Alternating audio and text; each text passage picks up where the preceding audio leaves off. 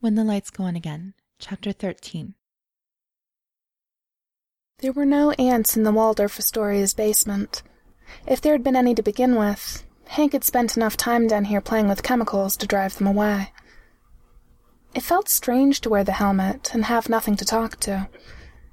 He missed them, sometimes. They weren't just tools. Ants had a social order, a society as complex as anything humans had come up with. They had divisions of labor, could problem solve, could communicate with one another, even teach one another. People thought social insects were hive minds, like the Borg, but they were anything but. They might be so heavily interdependent on one another that they couldn't survive outside the colony, but they were all individuals. Very organized individuals, who all knew their place in the world with utmost certainty, and were willing to give him a place there, too, whenever he had the helmet on. No one but Scott Lang had ever really understood the appeal of that. Most people looked at Hank strangely when he tried to explain. He'd built the Ant-Man helmet to talk to them, initially, and only begun using it to fight crime after he'd realized that it could also control them. He'd never anticipated other uses for it until the Argonian occupation had forced him to work closely with Spider-Man, and he realized that Spider-Man's spider trackers, little transmitters he stuck to people or things in order to track them down using his spider sense, worked on the same principle. Both the spider trackers and his helmet used electronic signals to mimic the effects of anthropod pheromones. With only a few tweaks, Hank could probably use the helmet to communicate with Spider-Man as easily as he could with an insect, though spiders not having a hive or colony instinct meant that he wouldn't be able to control their behavior with it. That wasn't on the agenda for today, though. Today all he needed to do was send a signal to the spider trackers Spider-Man had attached to the detonators at Madison Square Garden, to remote trigger the bombs. He was, Spider-Man had told him cheerfully, way better than a timer. Hank glanced at his watch. The requisite 15 minutes since Jan and the others had left for One Police Plaza had passed. It was time. The helmet responded to his thought patterns, translating them into electrochemical impulses, so Hank closed his eyes and thought, explode. It was like sending a signal out into a void.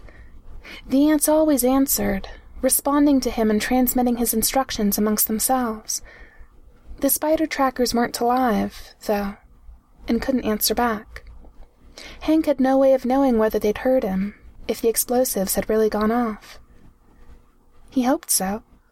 This was the first real role he'd played in a field operation, and the success of Clint and Tony's rescue depended on it.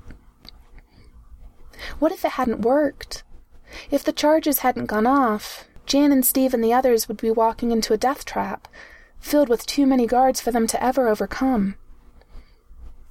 He wasn't going to think about it, Hank decided. He was going to trust that his science had worked, and focus on something else. The echoing silence around him made the basement even lonelier than it usually was. Hank pulled the Ant-Man helmet off and laid it aside, smoothing one hand over the silver metal. Then he turned back to the never-ending project that was the Argonian autopsy reports. So much data, and none of it, save the venom composition, had proved to be of any real use. He was missing something. He knew it. There had to be something useful there. He knew there was. It made him want to bang his head against the table. He never missed things. He'd at least managed to solve the mystery of why the food Tony and Clint were given had no vitamin C or salt in it. Neither substance had been present in the Argonian's body, and both were irritants to it, for all the good that knowledge would do. Hank glared at his lab notes, resisting the urge to tear them up, or ball them up and throw them at the wall.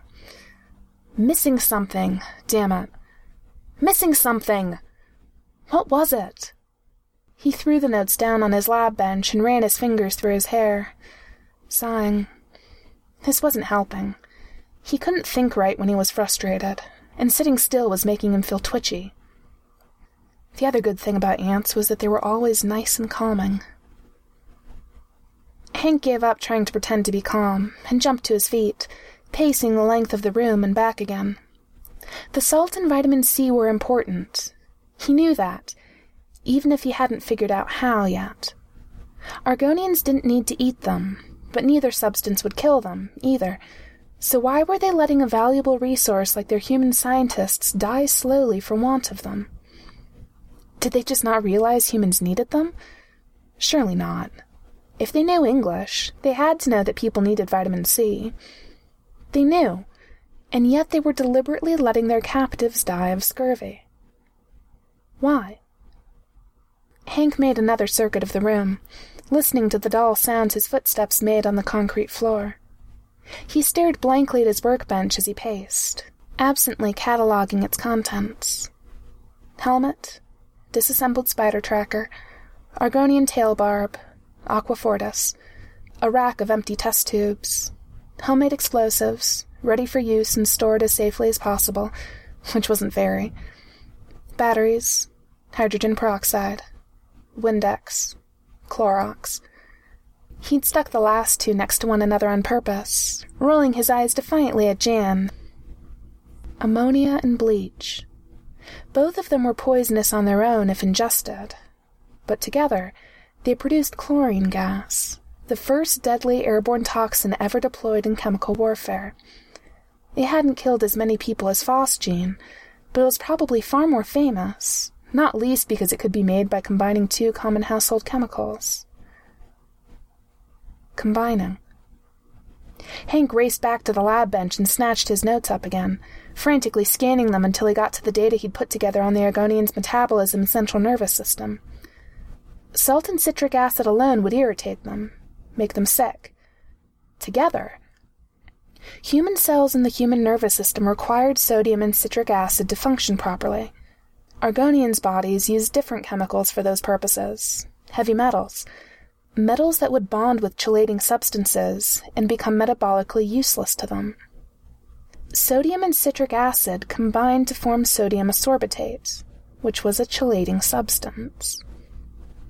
The Argonians were depriving their human prisoners of vitamin C and salt for the same reasons that humans, at least halfway intelligent humans, didn't try to wash something with ammonia and bleach-based products simultaneously, because vitamin C and salt together produced a deadly poison. A deadly poison that was colorless, odorless, and completely soluble in water. Hank forgot all about his worry over the rescue attempt. He had more important things to think about right now, like how much sodium he had on hand, and how much of the vitamin C he had stockpiled for when the scientists were rescued he would need to mix it with. He didn't know exactly how high a concentration of sodium ascorbatate it would take to kill an Argonian, and it was always better, when in doubt, to err on the side of caution. After all, it might be deadly to Argonians, but it was harmless to humans. Deadly to their enemies, harmless to them. Easy to make. Hank started pacing again, a wide grin spreading across his face. It was the perfect weapon. Now he just had to get Steve to agree to it. As soon as Steve and Jan came back. The feel of Argonian bones cracking underneath her fists was immensely satisfying. Carol ducked a slash from an Argonian sword, blocked a blow from its tail with her forearm, and kicked it in the stomach. It folded up the same way a human would have, and she slugged it on the jaw, snapping its head back with a sharp, cracking sound. Another Argonian lunged at her, sword extended, and Steve's shield caught it dead center, knocking it to the ground where it lay unmoving. It was still breathing, she was fairly sure, but it wouldn't be getting up anytime soon. Steve bent and scooped up his shield in one smooth motion, swinging it up just in time to block a plasma bolt. "You take the back door," he told Carol.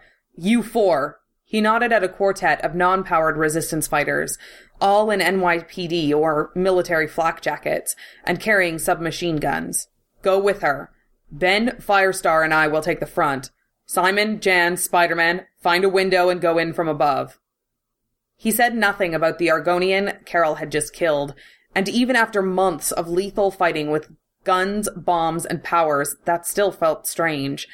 Once, he would have pulled her from a fight in a heartbeat if it even looked like she was getting too rough, or would at the very least have kept her where he could keep an eye on her. like he was doing with Angie. Instead, he was sending her off on her own, with her own mini-team to oversee. This way, Carol snapped, drawing her own gun. She hadn't needed it for the first round of Argonian guards, not at close range, and setting off through the sparse cover of the ornamental trees in a wide circle that would take her around to the back of the building. "I'll take point." The 4 men followed closely behind her. At least 2 of them were ex-National Guard, veterans of the battle at George Washington Bridge, and the Argonian invasion before that. They had experience with this kind of fighting, which hopefully meant that they wouldn't hesitate to shoot if they ran into human guards. It was one of the biggest problems with the ex-policemen. Most of them could barely bring themselves to shoot other humans, and that would be dangerous in a firefight. It was too bad they hadn't been able to bring some of the infantry guys over from Brooklyn for this. The Argonian weapons factory was proving to be every bit as well defended as expected, even with the explosions at Madison Square Garden keeping reinforcements from arriving. Wanda's team had done their job there, after all. They'd managed to set most of their explosives before getting caught. They should have never sent a team with so little firepower to run a mission that dangerous. Ben Grimm should have gone, or Angie, or Carol. Watching Wanda's back had been her job before she'd fucked it up. Getting into the old police headquarters building would have been nearly impossible, save for the fact that half the guards had run to the front entrance, drawn there by the firefight outside. The 3 Argonians that remained at the door went down in a hail of gunfire, and Carol kicked the door in. It was reinforced, bulletproof glass, so it took 2 kicks. The Argonians had gotten seriously overconfident if they honestly thought they could successfully keep people out of this place. The back door opened onto a drab maintenance corridor, which took a sharp turn to the left several feet in. Carol held up a hand to signal her men to halt, and edged slowly forward, ducking low and peering around the corner. The corridor beyond was, unsurprisingly, filled with Argonian soldiers and human guards, all of them armed with swords, and the Argonian all with plasma guns drawn. She yanked her head back, not quite quickly enough to entirely avoid the plasma bolt that seared a painful line across her right cheekbone. "Grenades would be really nice right now," one of the ex-National Guard guys observed. He was around Carol's age, a short, stocky black guy with a scar through one eyebrow that probably came from an Argonian blade. His fellow guardsman, white, red-headed, and painfully young, was clutching his submachine gun with white-knuckled hands. "We should have gotten some from the crazy bug guy in the basement," the kid muttered. "Or the Fahrenheit guys. They always have explosives." There was a moment of silence that felt much longer than it was, and then one of the ex-policemen said, "Who's going to go first?" "I will," Carol said. "I'm a lot harder to hurt than you guys." She dove around the corner, keeping low to offer as small a target as possible, and rolled to her knees. With her gun already aimed and her finger on the trigger, one of the Argonians went down, then a second, and the air around her was filled with streaks of plasma. They left holes, pits, and scorch marks wherever they struck the walls or the floor, but miraculously, none of them hit her. She could hear gunfire from behind her and knew the other 4 were at her back now. Once, she would have thrown herself at the Argonians in order to take them on hand to hand, knowing that her team's bullets would simply bounce off of her. But she wasn't quite as invulnerable these days, and the 4 men behind her weren't bullet or plasma-proof at all. So she stayed where she was and emptied her magazine into the guards, aliens and humans alike, until none of them were moving anymore. The good guys weren't supposed to kill people, but this had stopped being about good guys and bad guys a long time ago. The firefight was brutal but brief. It was probably only a few minutes later when Carol lowered her weapon and turned to survey her team. The 2 NYPD guys were still standing, looking completely untouched, but the younger soldier, the red-headed one, was barely on his feet, one arm draped over his fellow guardsman's shoulder, and a horrific-looking plasma burn on his thigh. "Take him back outside," Carol told the older soldier. "Back to the rendezvous point." She forced herself not to wonder whether or not the kid would get to keep that leg. The older soldier nodded and started to steer the kid back towards the exit. and that was when the lights went out. It was daylight outside, so even given the dark, tinted glass in the windows, there was still enough light to see by. If this was some Argonian defense mechanism, it wasn't very effective. Maybe it was designed to work at night, when turning off the lights and plunging the building into darkness would give the Argonians a significant advantage. Carol took a deep breath. "Right," she said. "So it looks like they know we're here. What a surprise." "What do you think tipped them off?" the policeman asked. "The gunfire or the explosions out front?" "I'm putting my money on the explosions," the uninjured National Guard guy said. Then he and the injured kid resumed their slow progress towards the exit, the kid limping heavily and wincing with every step. The next several sections of corridor were clear, as well as the stairwell at the end of them. The door to the stairwell had an intimidatingly large electronic lock on it, but it opened easily at Carol's touch. It wasn't just the lights. The electricity for the whole building was out. Wanda must have... She winced inwardly and corrected herself. Firestar must have done something to it. The door to the second floor was equally easy to open, but a second group of Argonian guards awaited them outside the stairwell. Carol and her men nearly walked straight into them, and it was yet another stroke of good luck that she was the one taking point. An ordinary human would have been beheaded by the sword stroke she walked into. Carol herself only just managed to dodge it. She grabbed the Argonian by the wrist and punched it in the face, feeling bone break under her knuckles, and nearly lost both her footing and her grip on her still astoundingly conscious opponent. When the ground under her feet shook and the loud rumble of a very close explosion filled the air. What the hell was that? Simon? Firestar? Simon didn't do explosions. Not inside buildings that could all too easily come down around them. Had they accidentally set off some kind of self-destruct countdown? Considering that the building was full of human hostages, the death toll could be enormous. The Argonian slashed at her with its tail, the nasty poisonous barb on the end scratching harmlessly against her skin. Kree DNA conferred total immunity to Argonian venom, according to Hank's tests, which, according to Jan, had just spared her a world of pain. Carol grinned at the alien, showing all her teeth. "This is for kidnapping my teammates," she told it, punching it again. Then the wall fell on her. The Argonian's body shielded her from the worst of the impact. Carol shoved it, and about 50 pounds of rubble off her, shook chunks of crumbling gray plaster and concrete out of her hair, and looked up to see the Rhino, standing in the middle of the gaping breach in the wall, a chunk of plaster pinned ridiculously on the end of his horn. He had a man in a gray lab coat tossed over one shoulder, and Tony and Clint were standing behind him. "I could have gotten the wall," the man in the lab coat protested. "Now put me the hell down and get out of my way."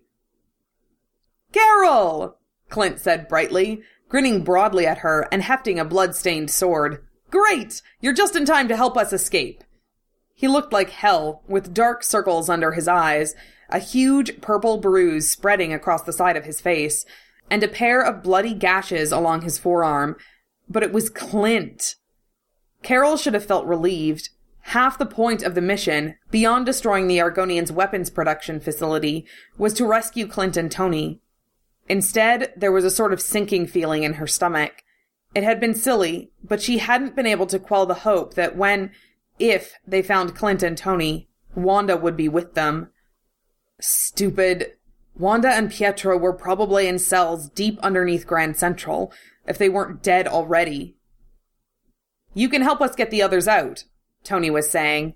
He was shockingly pale, looking almost as bad as he had the last time she'd seen him, when he'd just finished being beaten within an inch of his life. He was wearing what looked like jury-rigged repulsor gauntlets on both hands. "There are more scientists back there." He nodded back over his shoulder. "And some of them are too sick to walk on their own anymore." Rhino's passenger, on his feet now, if not entirely steady, gaped at Tony. "There are a zillion Argonians back there, and you want us to go back?" he demanded. "Shut up and do it, Schultz," Tony snapped. "You're being paid for this. And if I know the Kingpin, he's paying you damn well." The Kingpin had people inside the Argonians' weapons factory. Carol wasn't sure why she was surprised by that. He had people everywhere else, so why not with the Argonians? Not well enough, Schultz muttered. He scrubbed the back of one forearm under his nose, wiping away a thin trail of blood, and straightened his shoulders. Great! He raised his hands, which were covered in a pair of chunky metal gauntlets, and smiled, revealing blood-stained teeth. It's time to shake, rattle, and roll. Carol glared at him. The next person who utters a stupid supervillain catchphrase, she said, gets to stay here with the aliens. Schultz obediently shut up. You, Rhino. Carol stabbed a finger at Rhino's hulking gray form. You have point. Why me? Because you're bulletproof.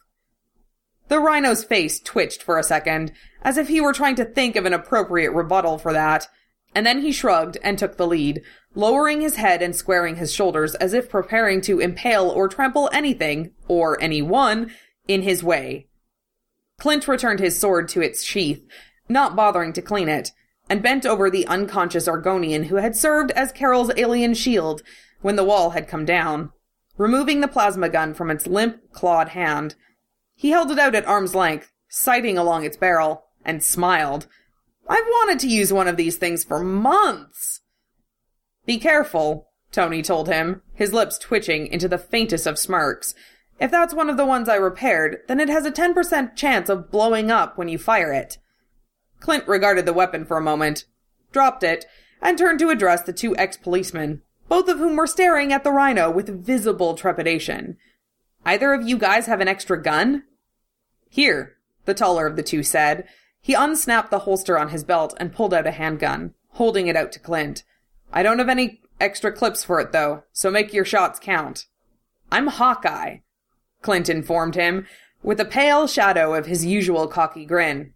I never miss. At Carol's signal, they moved further into the building, back the way Clint and Tony had come. They met two more groups of Argonians before they finally reached the place where the bulk of the scientists were being held.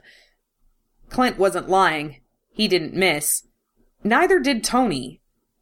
Repulsor gauntlets, Carol discovered, could burn holes straight through flesh at close range, leaving wounds even more gruesome than the plasma guns. The fact that Tony was willing to use his favorite toys that way didn't surprise her as much as it should have.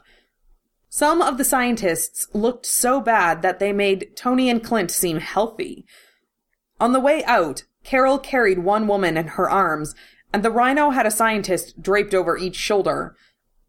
Though, granted, one of them was the Shocker, who had passed out after using his vibrational gauntlets to turn two Argonians into bloody pulp. We're not going that way, Carol said, as her motley collection of soldiers started towards the rhino-sized hole in the wall that they had used to enter the room where the scientists were housed. We're far enough into the building that it'll be quicker to go at the front. Just head toward the sound of the explosions. Maybe we'll meet Cap's team in the middle. Tony turned abruptly, staring at her with an indecipherable look on his face. He's here? He breathed, his eyes widening. For some reason, Carol was suddenly reminded of Wanda, of the way Wanda had stared up at her when she had broken their kiss and shoved her away, awed, hungry, and a little afraid. Yeah, she said, he's here. Ah, Arch-Captain, Urkala said pleasantly, but with a carefully calculated note of impatience in her voice. There you are. I require your assistance. You do, Nin Urkala? Kamani asked, voice mild. Listening to her, one would never guess that she had been dragged out of bed in the middle of the day to respond to Urkala's summons. Her uniform was, as always, perfect. Beside her, Arch-Captain Mammochu looked distinctly less orderly. Her black tunic was equally impeccable, but her fur was still rumpled from sleep. She had arrived on Kamani's heels, having clearly followed her from the officers' quarters, and was now regarding her and Urkala suspiciously, clearly curious as to why her fellow officer had been summoned to the Archon's quarters during the brightest hours of the day. Yes, Urkala told Kamani, ignoring Mammochu as if she were not present. I've heard that you play the lyre. I find myself unable to sleep, and would appreciate it greatly were you to play for me." It was not a request, and she did not phrase it as one. Mammoth looked smug, her ears relaxing and her tail curving lazily with satisfaction, clearly amused that her rival had been summoned to perform a task that would normally have been relegated to a slave or low-level mechanicos. Kamani inclined her head respectfully. "I would be honored, Ninarkala." She turned to the nearest guard and ordered him to fetch her instrument. He hesitated to obey, and returned remarkably quickly with a cloth-wrapped bundle that was, presumably, the Arch-Captain's instrument. As Kamani took the lyre into her arms and began to unwrap it, Urkala turned to the still faintly amused Mammoth. "You may return to bed, Arch-Captain," she said crisply. "Your work is too vital for you to be poorly rested." Mammoth saluted sharply and departed, tail swaying jauntily behind her. Urkala watched her go, then turned to Kamani, gesturing for the officer to precede her into her chambers. "This way, Arch-Captain." Kamani's steps slowed as she entered the royal apartments. She had never been in here before, and was no doubt as struck by the beauty of the ornate woodwork and painted ceiling beams as Urkala had been. The massive window set into one wall had been hung with the heaviest draperies they had been able to find, the blue velvet completely blocking the sunlight and rendering the rooms comfortably dim. The place had been an eating or drinking establishment of some sort before the Argonians' arrival, but when all the tables and chairs had been removed, the comfortably large room made an ideal dwelling place. There was even a balcony area perfectly sized and positioned to serve as a bedchamber, and it was here that Urkala led Kamani, gesturing for her to take a seat on one of the couches, while she herself sat down on the edge of her bed, curling her tail around her feet for warmth. Kamani fiddled with the pegs on her lyre for a moment, and then began to play. It was a classic piece, a century-old ballad about the last stand of two lovers who had died together in one of the final space battles against the Scandians. The lyrics, which Kamani did not sing, were ridiculously sentimental, but the tune itself was both haunting and subtly triumphant. The battle had been a great Argonian victory. For a moment, Urkala simply listened, enjoying the music. Kamani might not be as skilled as a professional musician, but her playing was serviceable, and she only rarely missed a note. She must have known that Urkala had summoned her here for a reason, and that said reason was hardly likely to be something as frivolous as music. But she did not ask any questions, focusing all her attention on the lyre instead. "You play very well," Urkala commented after the second verse. "Thank you, Ninarkala." Kamani finished the song, then began a second one, a purely instrumental composition this time, and one that Urkala was somewhat less familiar with. When the final chords of the piece had died away, she said, into the silence, "Ninarkala, is this truly why you summoned me?" So, patient, but not as meek as she sometimes appeared. "Do you believe I brought you here under false pretenses?" Urkala asked. "No, Ninarkala, merely that you must surely have a purpose beyond the obvious. My music is not so skillful as to be worth playing for the Archon herself." "You sell yourself short, Arch-Captain," Urkala said, "but you are otherwise correct. I wish to speak to you in private." "About—" She hesitated for a fraction of a second, then, "tactics, perhaps? And how I may best serve the Empire?" It was a bold question, one many would have done more than hesitate over. It seemed Urkala had made a wise choice in co-conspirators. "Yes," Urkala said, smiling in spite of herself. "One might call it tactics. If some—" She paused for just an instant for emphasis, flicking the end of her tail gently back and forth. Terrible tragedy were to befall Imperator Nurgle. Do you believe Arch-Captain Mammotu would be a fit replacement for him? No, Ninarkala, I do not. Decisive and to the point. Her policies and strategies would be no different from his, but her skill at politics is less, and her temper more uncertain. She is quick to anger, and less inclined to think of the future than the Imperator is. Urkala bowed her head in agreement. If the Imperator were killed or injured, we would find ourselves in the middle of a terrible crisis, in need of skilled leadership. If Arch-Captain Mammotu were for some reason to find herself unable to assume control of the army, would you feel yourself capable, Arch-Captain? There was a silence for a moment. They both knew that Urkala was not speaking of a hypothetical worst-case scenario, or indulging in idle speculation. Her words were an open offer of power and influence, in return for Kamani's aid in arranging for Nurgle and Mammotu to meet with the aforementioned tragedies. The silence had become strained before Kamani said, ears lowering, I fear I have not the experience. Her voice was apologetic, and Urkala could see the shame admitting such a thing cost her in every line of her body. I have been an Arch-Captain for less than a month. I was only promoted to sub-captain a year before the evacuation. A valid concern, but unfortunately, not one they could afford to take into account under the current circumstances. There is no one else, Urkala said simply. You would not be doing the job alone, rest assured. I would assist you, as would the advisory council once it can be formed again. Which, if Nurgle was out of the way, would be a straightforward matter. As things stood now, appointing a new council would be tantamount to sentencing those she chose to death.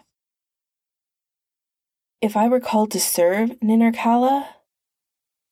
Kamani trailed off, then her ears stiffened, and she said, I am the tailbarb of Alulam. I swore never to falter. It was agreement, and of more than just her willingness to take on the duties of Imperator, should it become necessary. You have my thanks, Arch-Captain, Urkala said formally. You are a true warrior. She paused, then went on. If something were to happen to Nurgle, Mammotu is poised to take his place, to ensure that his policies are continued. Which was, of course, the very last thing Urkala wanted, and, she suspected, not an outcome Kamani desired either. If she were to lose her position, whether to challenge or some unfortunate accident, then only Nurgle himself would be left to ensure that our commitment to the occupation of this planet remains firm. Kamani's ears swiveled forward, alert and hopeful. Might it not be conquered more completely and ruled more efficiently with different tactics? Urkala shook her head. The humans are as countless as grains of sand, while we are few, and their spirit is stronger than we had anticipated. We did not take into account how dangerous these powers some of them have would be. Even eliminating the largest stronghold of empowered humans has, I fear, done little to buy us time. The destruction of the island of Madripoor had been yet another of Nurgle's plans, costly and time-consuming, and ultimately, she felt, not worth the Argonian casualties it had cost them. And for what? Even this city slips through our fingers, and even if our rule were uncontested, we cannot thrive here. The light is too bright. Many of the plants humans consider edible are full of acid, impossible to eat without searing one's mouth.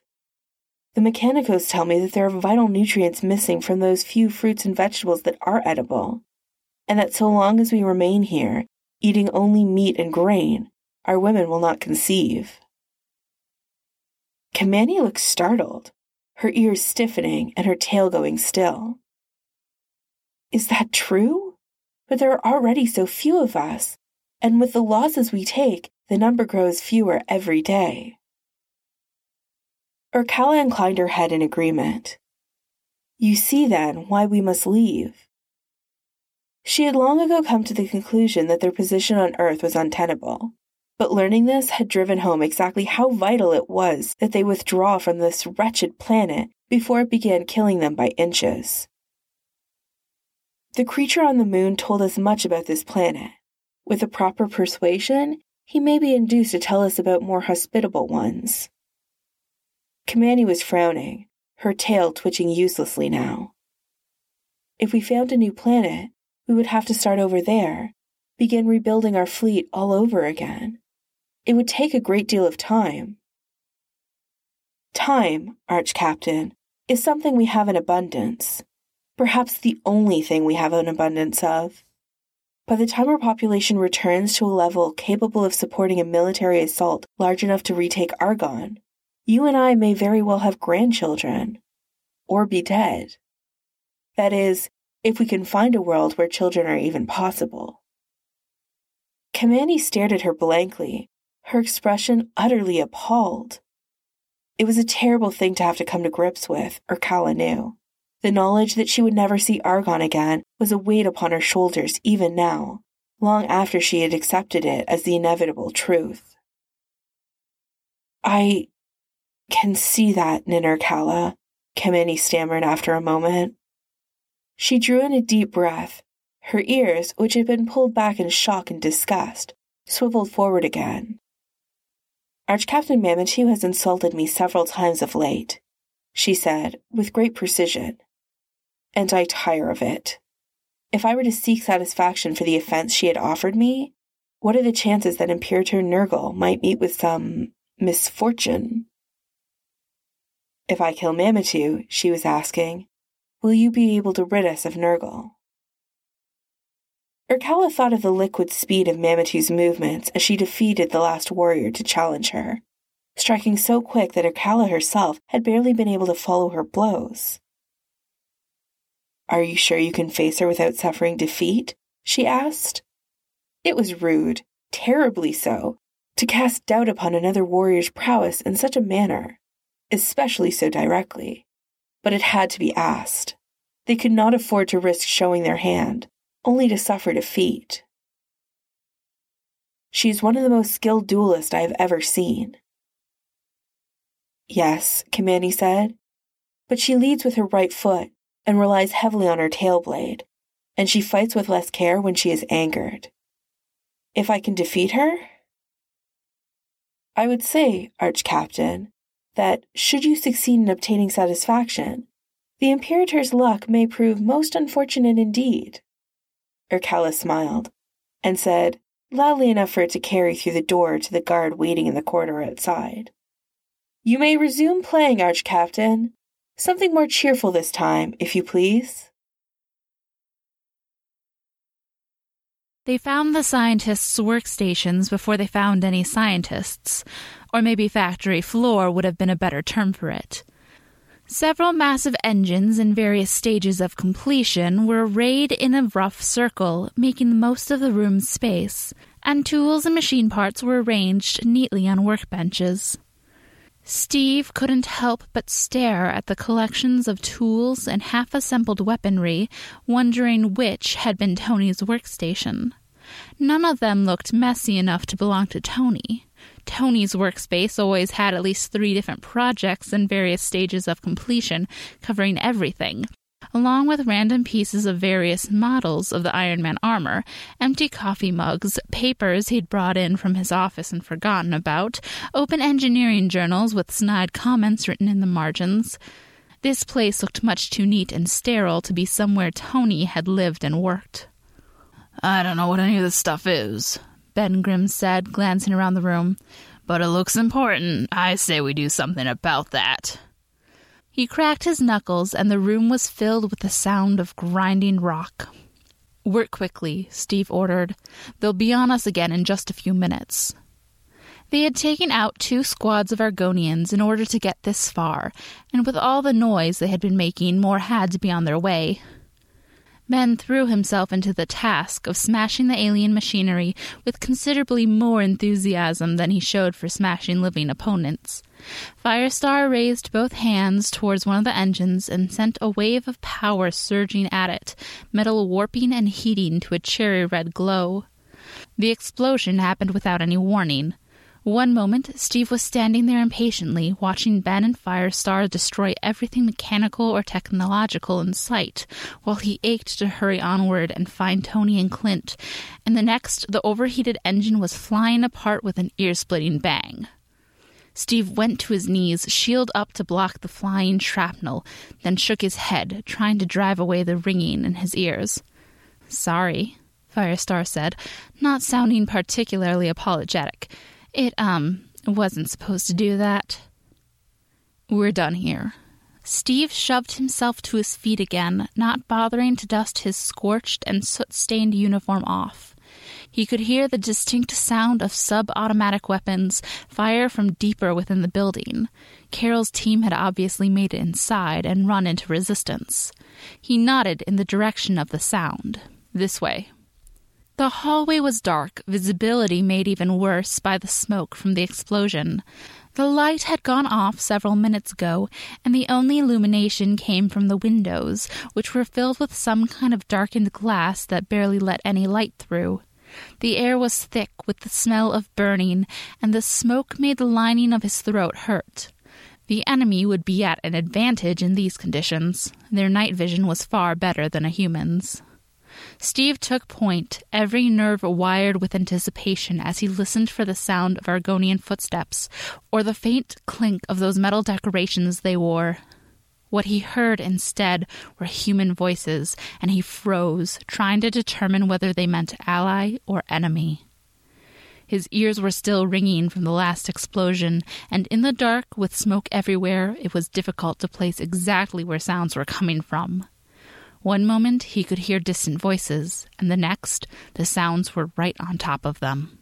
Steve tensed, readying his shield, but still wasn't prepared for the person who came around the corner. Clint rounded the corner ahead of them and came to a skidding halt when he registered that this section of the corridor wasn't empty, and Steve found himself staring down the barrel of a .38. It was a good thing he had his shield up, because he was pretty sure Clint came within inches of shooting him. Clint stared at him with wide eyes for a second. Then he shouted, "Cap!" and flung himself at Steve with enthusiastic abandon, hugging him tightly. Steve was frozen with surprise for a moment. Then, when it penetrated that this really was Clint, that he was here and alive and okay, he hugged back as hard as he could. Then he remembered that Clint was holding a loaded handgun with the safety off, a handgun Steve could currently feel pressed into his back. "Clint," he said very calmly, "I don't care if it's by accident. If you shoot me, you are off the team." "You're here!" Clint exclaimed gleefully, though he obediently let go of Steve and stepped back, lowering the gun. "You guys have good timing. We decided not to wait for you to rescue us, but just when we started to bust ourselves out, here you are." He grinned, seemingly oblivious to the huge black bruise on the side of his face and the drying blood that covered his left sleeve. "I defeated an Argonian warrior in single combat. Then his buddy threw me into the wall, but the important part is that I won fair and square, even with the stupid sword and its screwy balance." He slapped the hilt of the Argonian short sword he wore slung at his hip. "Who's the weaker species now?" Steve felt his own face breaking into a grin despite the situation. Clint, at least, was all right. Maybe a little battered, but all right. He started to say, about to ask where Tony was. He had to be with Clint, had to be all right. A huge dark shape loomed up out of the smoke, and Steve broke off mid-sentence, his shield arm automatically coming up again as he recognized the Rhino. Then he made out the limp forms and gray lab coats slung over each of the supervillains' shoulders, and relaxed again. "I can't believe I'm about to say this," Clint said, "but the big guy is on our side. For now, anyway." Beside the Rhino was Carol, his gray bulk making her look small even in a combat vest, and with a gun in her hands. Only 2 of the men he'd sent in with her were with her now. Where were the others? Where was Tony? "Any casualties?" he asked, forcing him to think of his men first, to deal with the mission first. "1 man down," she said, "but no fatalities." Steve didn't let himself sigh in relief, but he felt some of the tension leave his shoulders anyway, even though they were still in the middle of enemy territory. This was an important mission, a tactically justifiable one. They had struck a major blow to the Argonians' munition supplies and taken out at least a dozen new engines for their aircraft. But deep down, he couldn't shake the feeling that the entire affair was an exercise in selfishness on his part, risking the lives of over a dozen people just to save 2 men. Just because they were people he loved. Only some of the tension left him, though. He couldn't completely relax until they were safely out of here, and until he found... "Is Tony with you?" he demanded. Carol waved impatiently at the ragtag collection of scientists standing behind the Rhino. "We're all here. Mission objective achieved. Tony has the tail-end Charlie position. He has the most firepower." Steve squinted, trying to see through the dim, smoky hallway.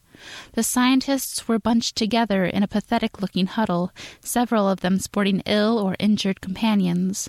Behind them, barely visible in the shadows, was a tall, thin silhouette in what looked like yet another lab coat. His hands and forearms looked distorted and disproportionately large, as if he were wearing a pair of heavy metal gauntlets. "Tony," Steve said in a hoarse whisper, his throat suddenly tight and raw from the smoke. "Steve?" Tony's voice was low, rough, and he sounded almost wondering as he said Steve's name, as if he couldn't believe that Steve was really there. He took a step forward into the weak light that was filtering in from the closest of the tinted windows, and Steve's breath caught. He was gaunt, hollow-eyed, and something about the way he moved telegraphed some hidden injury to Steve. He looked sick, beaten down, like a man pushed very close to the breaking point, and Steve was painfully reminded of the last time he'd seen Tony look this bad. There had been smoke everywhere then, too. "Are you—" he started, and the hallway was abruptly filled with the sounds of shouting and running feet, and the whine of a ray gun being fired. "Incoming!" Spider-Man yelled, throwing himself around the corner and into their midst.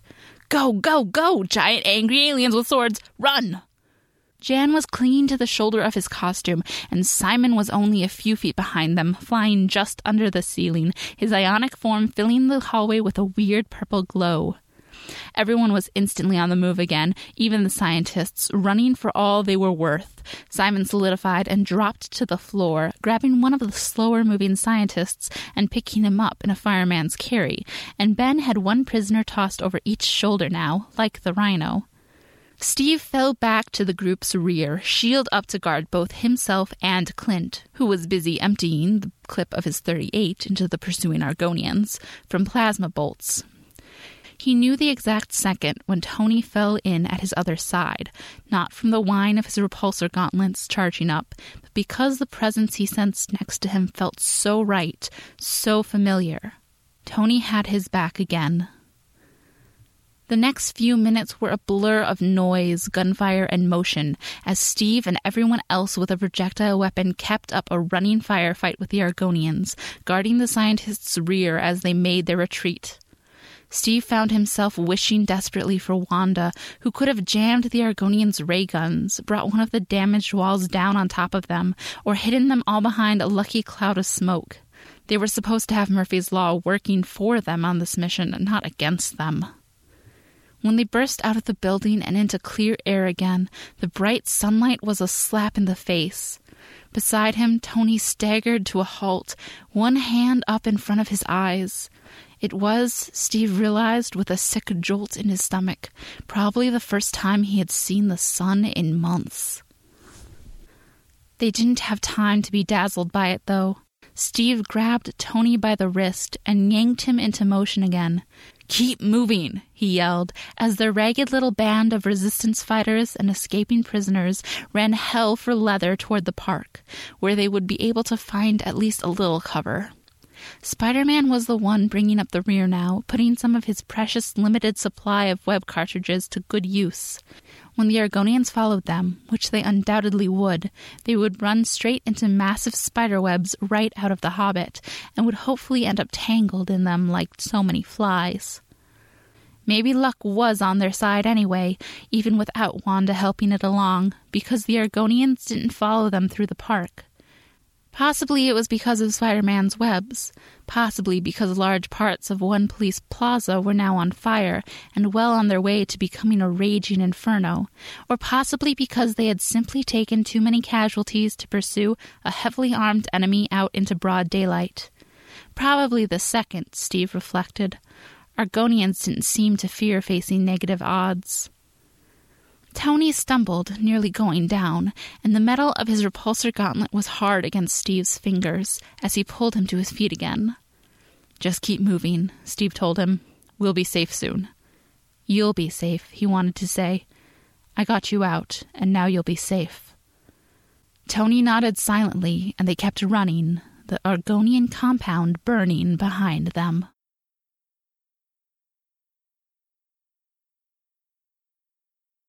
Chapter 14.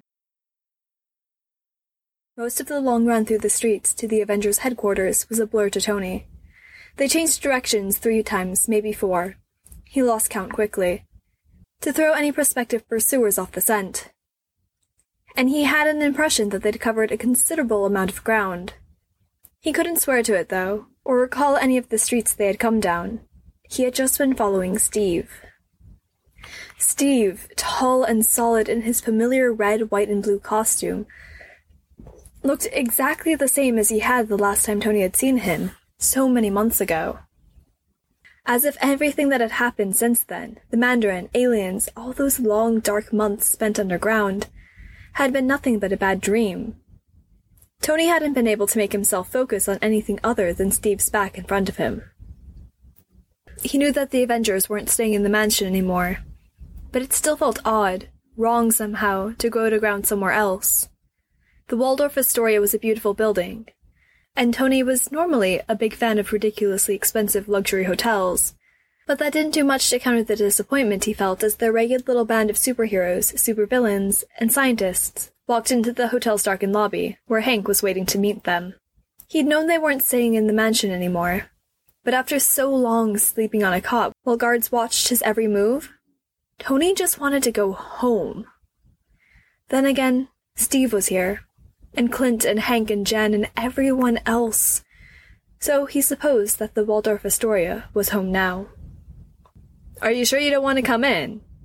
Spider-Man's voice was too loud, echoing off the marble floors and high ceiling. He sounded as if he was still jittery with adrenaline from the escape, or maybe from the run. "Your friend is bleeding from his nose and mouth. I think he might need a doctor." Even Spider-Man didn't know who the Shocker was without his stupid yellow costume. The Kingpin said to report straight back to him. The Rhino started. "I'm fine," Schultz snarled, speaking over him. "It's just a nosebleed. And I especially don't need help from you, you little brat." "Fine," Spider-Man said. "I was only trying to be nice. You know, I think I liked you better when you were still wearing that stupid yellow quilt." Clint, meanwhile, was staring around the dimly lit lobby like a tourist. "Wow," he said. "How come we never stayed anywhere this nice when I was on the team?" Tony thought about informing Clint that the Avengers Mansion was just as nice as this, if not nicer. But he couldn't quite manage to string the words together. Everything felt distant, not quite real. And Steve was standing next to him, close enough to touch. Everyone around him was human. Nobody but Clint was wearing black. Nobody, not even the Shocker or the Rhino, was an enemy. Everyone was... "Where's Wanda?" he asked, his voice sounding odd in his own ears. There was a sudden, heavy silence. "The Argonians have her," Jen said quietly, staring down at the floor. Clint put one hand on her shoulder, awkwardly. Despite the comfort he was trying to offer, he looked lost and very young. Suddenly, like he had when the Argonians had poisoned him. "They have... When did they capture her?" he asked. I thought she was with you guys. She was. Carol's voice was flat. Or she should have been. It was my fault. They took her 3 days ago.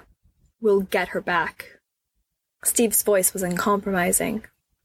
And even knowing how impossible breaking yet more people out of Argonian prisons would be, Tony found himself almost believing him. Pietro, too. They have Pietro? Clint's voice cracked raggedly on the words. I thought he was outside. Why was he even here? It's a long story. Steve laid a hand on Clint's shoulder, his red glove very bright against the black uniform.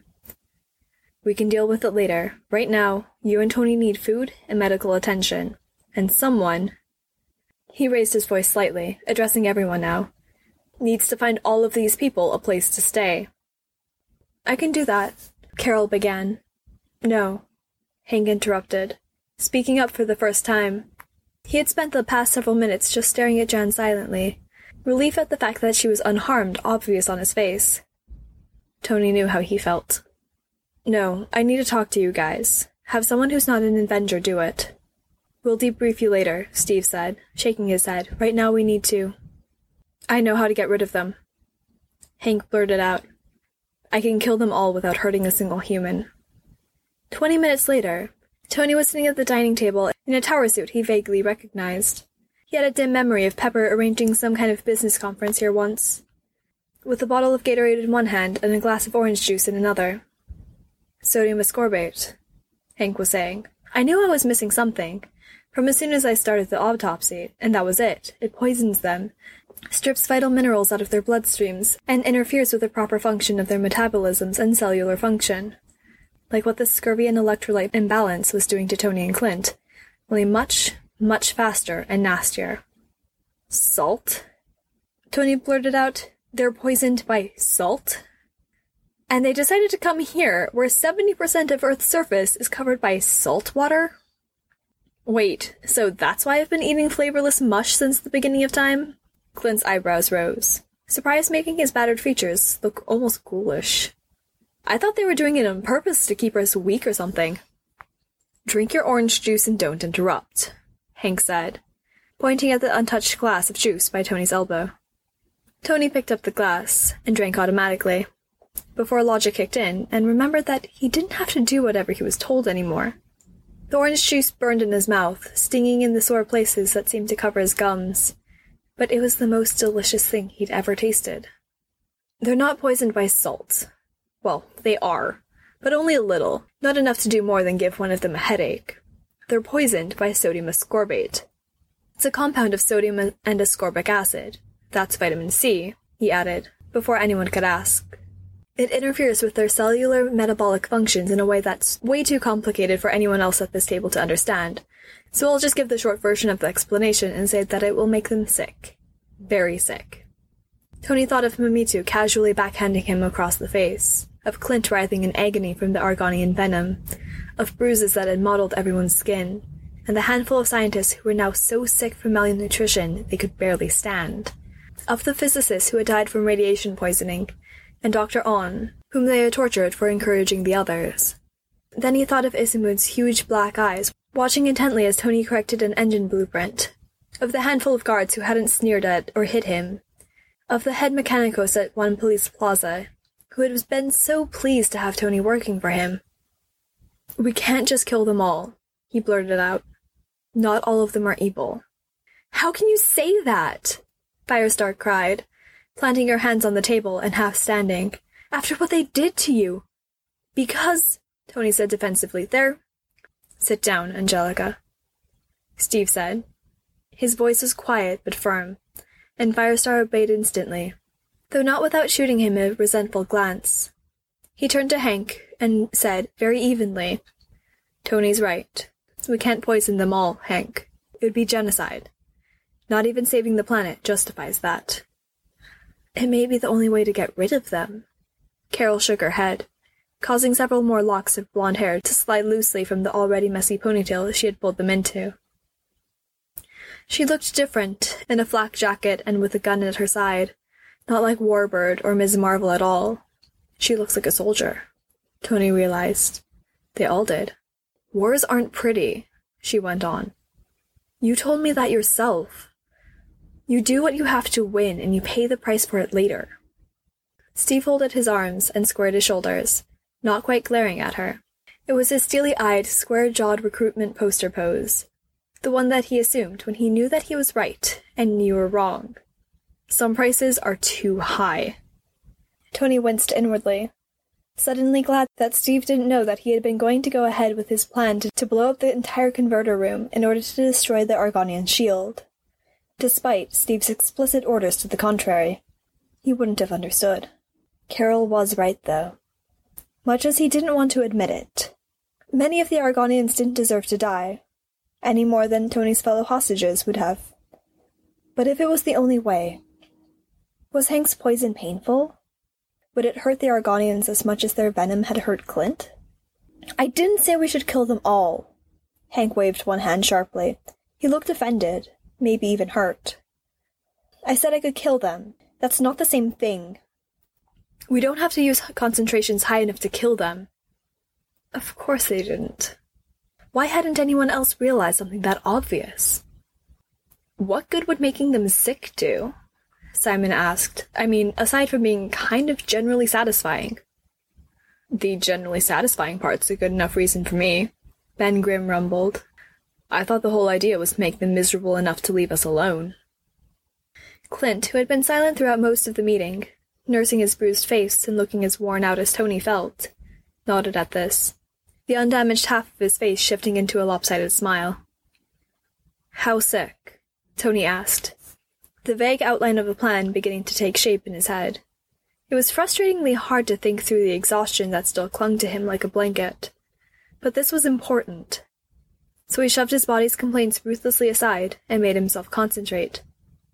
Sick enough to keep them from defending themselves against an attack?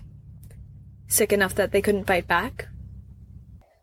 It depends on the delivery method. Jan was frowning, staring down at her folded hands as if in deep thought. Could you make it airborne? That would probably be fastest. She was full size, not sitting on Hank's shoulder or perching on the edge of the table, as she usually did during Avengers meetings. And her clothing was just as practical and field-ready as Carol's. No. Hank didn't even pause to think. It needs to be ingested. Sodium ascorbate's soluble in water, and almost completely odorless. There would be a faint salty taste, but with luck, they wouldn't realize what it meant until it was too late. They don't eat salt at all, so they might not recognize it. We haven't actually agreed to do this, Steve pointed out, with some asperity. I vote yes, Simon announced. I say we follow Hank's plan, strike them when they're all out of commission, get Wanda out of there. It's at least worth a try. Clint half raised his hand. I vote yes, too, especially the Wanda part. Carol silently raised her own hand, glaring down the table at Steve with an odd sort of defiance that Tony wasn't sure was entirely due to a disagreement over tactics. Maybe she and Wanda had gotten over their differences. Or maybe Carol had decided that whatever problems she had with the other woman didn't matter when a teammate was in danger. Tony hadn't even thought of the possibility of rescuing Wanda and Pietro, but he automatically added that to his list of arguments to try and convince Steve. First, though, I know where the controls for their force shield are, he said. I even have some idea of how they work, after this much time. I could never get near them before, not with all the guards they had around them. But if they were all weakened by poison... He trailed off and shrugged casually, trying to project confidence, as if the prospect of getting down into the converter room again and past dozens of guards was no big deal. And if it turns out I can't work the controls after all, I'll just go back to Plan A and bring the roof down. A few repulsor blasts in the right places would collapse and flood the entire chamber. Everyone at the table turned to stare at him. From the expressions on their faces, he hadn't done as good of a job at sounding confident as he had hoped. He was probably out of practice. When the hell was killing yourself and everyone around you, including me, Plan A? Clint demanded. I was going to send you up to the ground floor first. There was a long moment of dead silence. Steve was staring at Tony, his jaw set. and Tony could read unhappiness and anger in the set of his shoulders, and the way his eyes narrowed. Tony wondered, for a moment, which would be worse in Steve's eyes. The fact that he had been willing to sacrifice over 100 innocent lives to gain a tactical advantage, or the fact that he had it within his power to cripple the Argonians' defenses, and had thrown the opportunity away, because he hadn't had the guts to go through with it. He had spent so long desperately wishing he could hear Steve's voice again, could touch him, could see him. He didn't think he could bear to see disappointment in Steve's face when he looked at him. Tony looked away, dropping his gaze to his hands. There was still a smudge of grease on one from the Argonian engine he had been working on early this morning. That's not actually a bad idea. Tony's head snapped up again, and he stared blankly at his new source of support. Not the suicidal bringing the roof down part, Spider-Man clarified. Though that's kind of clever, too, in a creepy sort of way. The part where we poisoned the Argonians, and sent somebody in to destroy their shield controls, while they're too weak to fight back. I'm with the kid, Ben said. He waved one big orange hand in Hank's general direction. I can't say I understand exactly how this poisonous vitamin C thing is supposed to work, but it makes as much sense as any of Reed's plans ever did. It's just not right, Steve protested, though more weakly this time. Just because it won't hurt humans doesn't make it okay to engage in chemical warfare. It won't hurt humans, will it? Hank snorted. They use sodium ascorbate as a food additive. That doesn't mean it's not bad for you, Simon pointed out. We can talk about the evils of processed food later, Clint told him. How are we going to get it into the water? They run all the water people drink in Grand Central through a filtration system they built on one of the old Metro North platforms. Everyone turned to stare at Tony again, and he shrugged, concealing a wince as the motion pulled at his sore ribs. The long run that had followed their escape hadn't been kind to his body. Izumo told me about it, he said. He had me check the plans over for errors. The whole thing is surprisingly efficient, actually. He's got a real flair for fluid dynamics. We got you out of there just in time, Clint muttered, shaking his head. If that force shield of theirs goes down, Steve said slowly, this city will be defenseless. They're losing ground outside the shield. Their entire high command structure is in here, where they think they'll be untouchable. Shield is still out there, and they have a helicarrier. If the shield were gone... He shook his head. The Argonians wouldn't know what hit them. You agree that it's worth it, then? Tony stared across the table at Steve, resisting the impulse to avoid those intense blue eyes. Tony shook his head. I think it's tactically expedient. I think it's probably our best bet for getting Wanda back and actually hurting the Argonians in a way that's significant enough to seriously impact their ability to stay in power. He paused for a moment, for emphasis, laying his hands palms down on the surface of the table. We don't get to decide whether it's worth it. Other people will do that, later. We have to decide if we can live with it. It won't kill them, Hank burst out. For the love of little green apples, isn't anybody listening to me? Steve's eyebrows rose. Can you guarantee that? Can you guarantee that a large enough concentration of this stuff, enough to render everyone who drinks it incapable of fighting, wouldn't be enough to kill all their sick and wounded? Or anyone who drank too much of it? Well, no. I don't have any control over how much water they drink. Hank shook his head sharply, and made a jerky, frustrated gesture with one hand. Does it really matter whether we're poisoning them or shooting them? Dead is dead. Steve looked away, fingering the seam along the side of one red glove. They can fight back when you're shooting at them, he muttered. Only Steve would be worried about whether the methods they were using to fight the evil alien overlords were fair. For a moment, Tony wanted to reach across the table and take Steve's hand. Could almost feel his fingers curling around Steve's red leather-covered wrist. To thank Steve for being better than the rest of them, for trying to do the right thing, even here, even now. In the end, they put it to a vote. Angelica thrust her hand in the air before Steve had even finished speaking, followed closely by Carol, Hank, and Clint. Then Simon, Spider-Man, Jan, and Ben raised their hands. Tony waited until everyone else's was up before raising his own, not wanting to look as if he were out for bloodthirsty vengeance, or as if he didn't care about Steve's objections.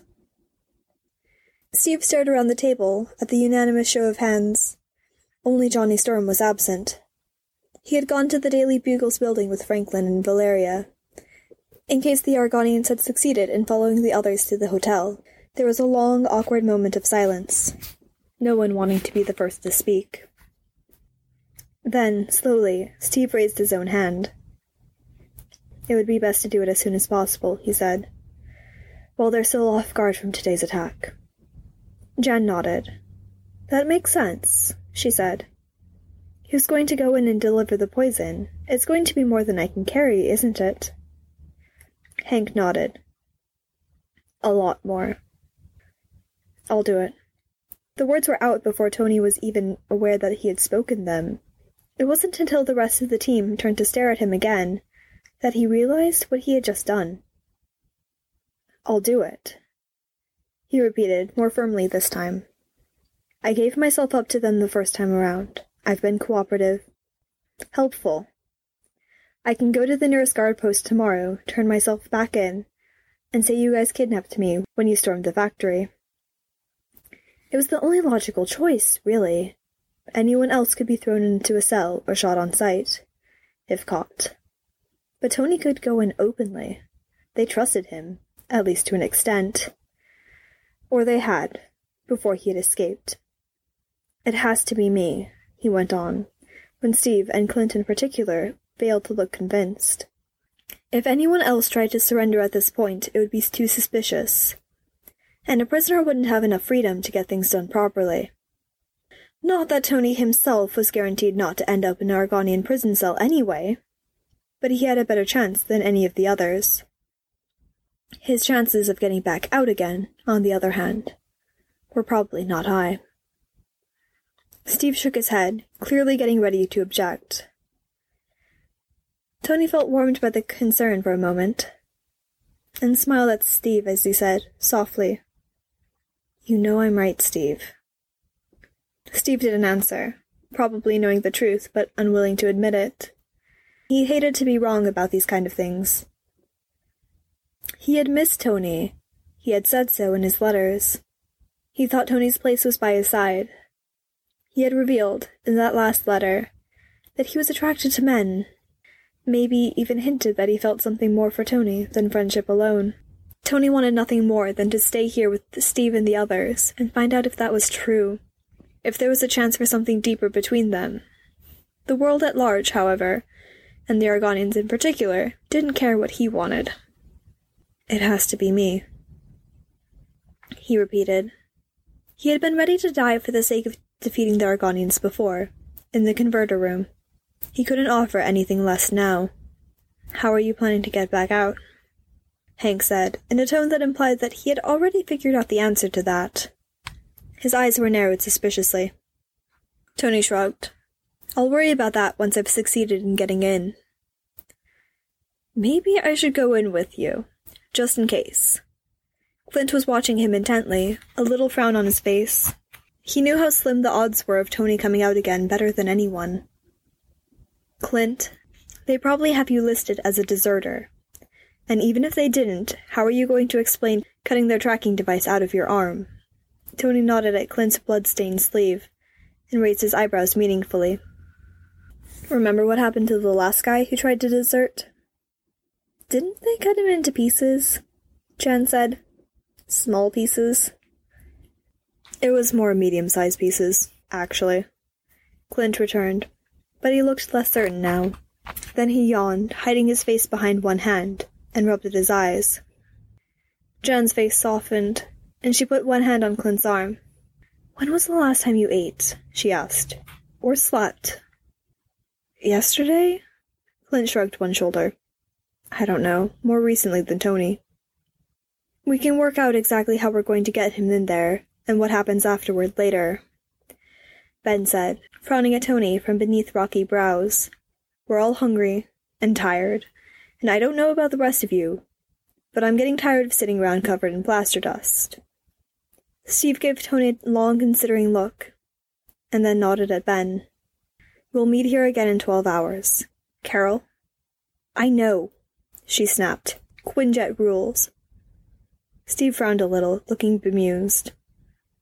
"I was actually going to ask if you and Simon could check on the Resistance members who went in with us and see if they're okay." Carol blinked, a faint flush of embarrassment staining her cheeks for a second. "Oh," she said. "Sure, I can do that. Come on, Simon." She stood abruptly, pushing her chair back from the table, and turning to go without checking to see whether Simon was following them. "So, the meeting's over?" Clint said. "Great. Where do you guys keep the food around here?" "Jen," Steve said. "Show him? I've got it," she interrupted. She tugged on Clint's uniform sleeve, pulling him to his feet, and led him out of the room.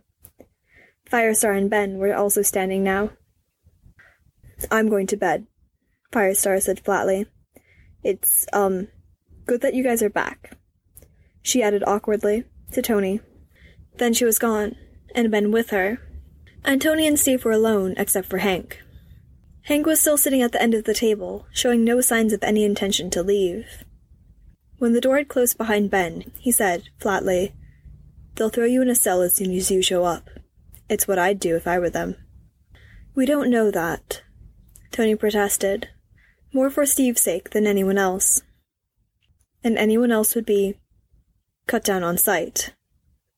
"I know. That's why whoever goes in with you has to be able to go unnoticed." "Hank," Steve started. "Don't tell me you need me out here more," Hank interrupted, slamming the palm of one hand against the table. "You don't. I might not be any good with a gun, but nobody else can get the proper concentration of sodium ascorbate into their water supply." "I know," Steve said, "and nobody else can shrink down small enough to go unnoticed, while still carrying large amounts of chemicals. Jan can't shrink objects. You can." He shook his head slowly, looking as tired as Tony felt. "I know why it has to be the two of you." He didn't have to add that he didn't like it. Tony could hear the unspoken misgivings anyway. "Good," Hank said, "because this is my plan, and you're not sidelining me this time." He smiled at them both, and there was a familiar flash of something fierce and gleeful in his eyes for a second. Then he sobered, and added, more quietly, "Tony, you look like hell. You should get some rest while you can." "Thank you," Tony said, equally quiet. "I'll do that." He wasn't thanking Hank for the suggestion that he rest, and from the little nod Hank gave him as he stood to go. Hank knew that too. "So," Tony turned to Steve and offered him the brightest smile he could muster. "Where's this food I keep hearing about?" The sodium ascorbate in the water was a good plan. Brilliant, even. High Argonian casualties with no loss of human life. All the benefits of a poison gas attack, but none of the drawbacks. At least, there had been no drawbacks when Hank had first thought of it. The plan was not supposed to have included Tony going on a suicide mission. And that's what it would be, for Tony at least. Any pretense for Steve's benefit that the Argonians weren't going to have him arrested, and, probably, executed as soon as he turned himself in once again, was just that, a pretense. Tony wasn't planning on coming back. Hank had been able to see it in his eyes from the moment he volunteered to deliver the poison. There had been a resignation there, an acceptance, rather than defiance or fear. Hank knew what it was like to resign oneself to one's fate. He had been in that position more than once. Thank God Steve had seen reason and agreed to let him go along. When Tony fell, someone would need to carry on with the rest of the mission, and not only was Hank the only one who could properly calculate the right amount of sodium ascorbate to add to the water filtration system, he was the only one who had even the slightest chance of figuring out the shield generator's controls afterwards, if Tony was no longer capable of reaching them. Tony's surrender was just the means to get Hank and as much sodium ascorbate as he could soak in PIM particles and carry with him into Grand Central. After that, everything would be up to Hank. He knew it, Tony knew it, and from Steve's very obvious unhappiness with the entire idea, he knew it too. Getting Steve to agree had been the easy part, though. Now he was going to have to explain it to Jan. Jan was in the kitchen, with Clint. It was where he had expected to find her. What he hadn't expected was to walk in to find her hugging Clint, both arms wrapped tightly around him while Clint buried his face in her hair. Clint's eyes were closed, his face twisted up as if he were trying not to cry. "Am I interrupting anything?" Hank asked, trying to sound cheerful or mock offended, and not as if he knew that Clint was on the verge of some kind of breakdown. There was nothing worse than being stared at and offered pathetic attempts at sympathy while you completely fell apart. Jan and Clint sprang apart as if they had been burned by one another's touch, both of them flushing. "Hank," Jan said, staring at the floor. "We were just—" They weren't looking at each other. They weren't looking at Hank. Oh, hell. He had interrupted something. Hank felt a sudden, sickening lurch in the pit of his stomach at the thought. He'd always known he wasn't good enough for Jan. He'd been a terrible husband, had actually hit her once, for God's sake. It was amazing she'd taken him back at all, and he'd always sort of known that one day she would find someone who actually deserved her. He hadn't expected someday to be right now. "It's not what it looks like," Clint blurted out. "It looked like you were crying and she was comforting you," Hank said carefully, deciding to forget about Clint's pride. What was it actually? Jan rolled her eyes, the guilty flush vanishing from her face. All right, it was exactly what it looked like. "I wasn't crying," Clint said defensively, and something inside of Hank eased at the ineffective attempt at denial. Clint didn't sound guilty. He sounded embarrassed that Hank had caught him moments away from weeping on Jan's shoulder. "Of course not," Hank said. "Of course not. Of course Jan wasn't cheating on him with Clint. It was just his paranoia rearing its head again. She'd barely even seen Clint for the past 4 months, just a handful of minutes every couple of days. He wouldn't have blamed her if she had, he reminded himself. Jan had the right to be with anyone she wanted to. It wasn't as if they were still married, after all. They'd been divorced for years. And while he wasn't sure Clint actually deserved her either, he was probably a better man than Hank, much as he hated to admit it.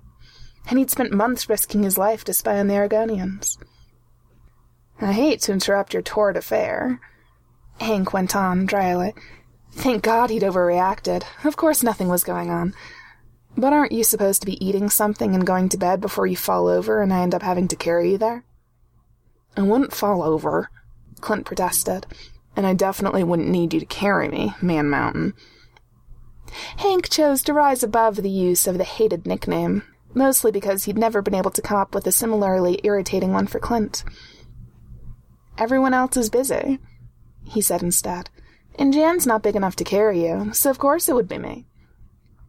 Jan raised her eyebrows. "How do you know I wouldn't be able to carry him?" Hank just looked at her. He had learned, after much hard experience, that questions like that didn't actually require an answer, and that it was, in fact, often better not to give one. "Fine." Jan shook her head, smiling, and turned to pick up a loaf of bread and a jar of peanut butter from the counter. "Let's go down to the lobby." She turned to Clint. "We can use one of the tables in Peacock Alley. How often do you get to eat in a 4-star restaurant for free?" "I don't think it counts if you bring your own food," Clint pointed out. Clint, meanwhile, was staring at the peanut butter jar as if hypnotized. "Is there jelly?" he asked hopefully. "Only strawberry, no grape." Jan opened the fridge and pulled out the little glass jar, along with another 12-ounce bottle of orange juice. The stores had all run out of cartons of juice a month ago, and they had had to stock up on single-serving glass bottles in preparation for Clint and Tony's rescue. It's the only kind of sandwich filling Valeria will eat, she added. Strawberry's good too, Clint said, nodding. Hank was pretty sure he would cheerfully eat anything right now. He looked painfully thin and tired, his eyes ringed with dark circles. The vitamin deficiency had obviously caught up with him. They were lucky that neither Clint nor Tony had any powers, which would have increased the demands on their body's metabolism significantly.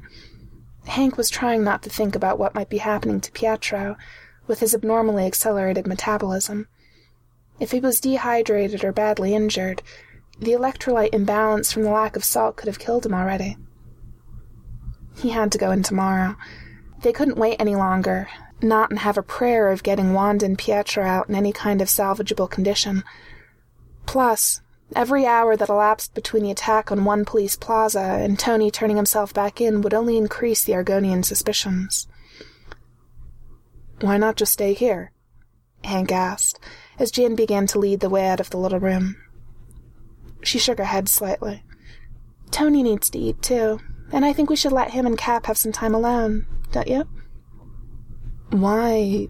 Hank started to ask, but Clint was nodding in agreement. Oh, he said. Yeah, good idea. They can talk about their feelings like girls at a slumber party, and we will have to listen. We don't talk about our feelings at slumber parties. We talk about the relative merits of our boyfriend's equipment. Really? Hank couldn't help but ask. Jan patted him on the shoulder, and Hank cringed a little inside with guilt, imagining her reaction when she heard what he, Steve, and Tony had planned. Oh, like you have anything to worry about, handsome. Who else could be any size I want? I didn't actually want to know that, Clint said, making a face, then wincing as it pulled at his bruised and swollen cheek. The three of them were downstairs, seated at a candlelit table in the now-deserted restaurant. The generator didn't provide enough power to light the lobby, and Clint had already finished his first sandwich, making a choked-off, half-sobbing sound at the first bite, and then wolfing it down in about 3 seconds flat, before Hank thought of a way to bridge the subject of tomorrow's mission. Tony convinced Cap to go along with our plan, he said. He's going back under tomorrow. Clint, who'd been making himself a second peanut butter and jelly sandwich with exaggerated care, froze and looked up. They'll throw him in a cell and interrogate him, or cut him up the way they... He broke off abruptly, then finished, more quietly. It's a suicide mission. Someone needs to go in with him, to distract them while he plants the poison and stuff. I should... No, Jan interrupted, laying a hand on Clint's arm. You've done enough. Let someone else be Tony's distraction. Clint closed his eyes and leaned a little closer to Jan. I can't let Tony go back under alone, he said, voice low and rough. I'm supposed to watch out for him. We'll make sure he eats. Hank was about to point out that Tony wasn't going to be under long enough for that to be a concern. He would either have succeeded or be dead long before food became an issue, when Jan spoke. Clint, she said, very gently, leaning forward and peering into his face. Clint, look at me. Tony isn't your responsibility anymore. You're both out of there. You're safe. Her voice was low, soft, like she was talking to a skittish animal, and familiar in a way that sent little warning bells off in Clint's stomach. The two of them had forgotten he was even there. Listening, Hank almost felt as if he were intruding, which was ridiculous, because it was Jan and Clint, his wife and his teammate, ex-wife and teammate. Actually, Hank interrupted, feeling himself flush as they both turned to look at him, startled out of their momentary intimacy. Tony is the distraction. Both of them looked blank for a moment, and then Jan realized what he meant. He could see her eyes widen and her expression darken as she did so. Oh my, you're going in with him, aren't you? It was sharp, accusatory. Hank automatically bristled at the tone, then drew in a deep breath and made himself calm down. It was harder than it should have been. Being calm always took effort, But lately it had become even harder. It was being stuck here that did it. Being useless. Thinking about sneaking into Grand Central tomorrow was actually a relief. He could finally do something. Finally show everyone he wasn't just dead weight. "I can sneak in inside Tony's clothing," he said. "He'll never even notice me. You can't do it. I'll need to carry the entire supply of chemicals with me." Jan looked stricken, and Hank automatically winced, about to apologize. Though for what? He wasn't sure. Then her eyes narrowed, and she slammed her chair back and jumped to her feet. "And you didn't think you might possibly tell me about this before agreeing to do it?" Her voice was loud, sharp with disbelief, and Clint flinched in time with Hank. Why was Clint upset? She wasn't angry at him. "No one else could do it," Hank protested. He'd known Jan wouldn't be happy that he'd essentially volunteered for this behind her back, but he thought she'd be proud that he was finally doing something, finally pulling his weight. Jan opened and closed her mouth once or twice, silently, then said, "I'm going to go get Clint some water. He's probably tired of orange juice." She turned on her heel and stalked away. There was a long, awkward silence, while Clint fidgeted with his nearly full glass of orange juice, and Hank stared down at the table, face burning. He hated it when people saw him and Jan arguing. "So," Clint said flatly, "that went well. I shouldn't have just announced it out of the blue like that, should I?"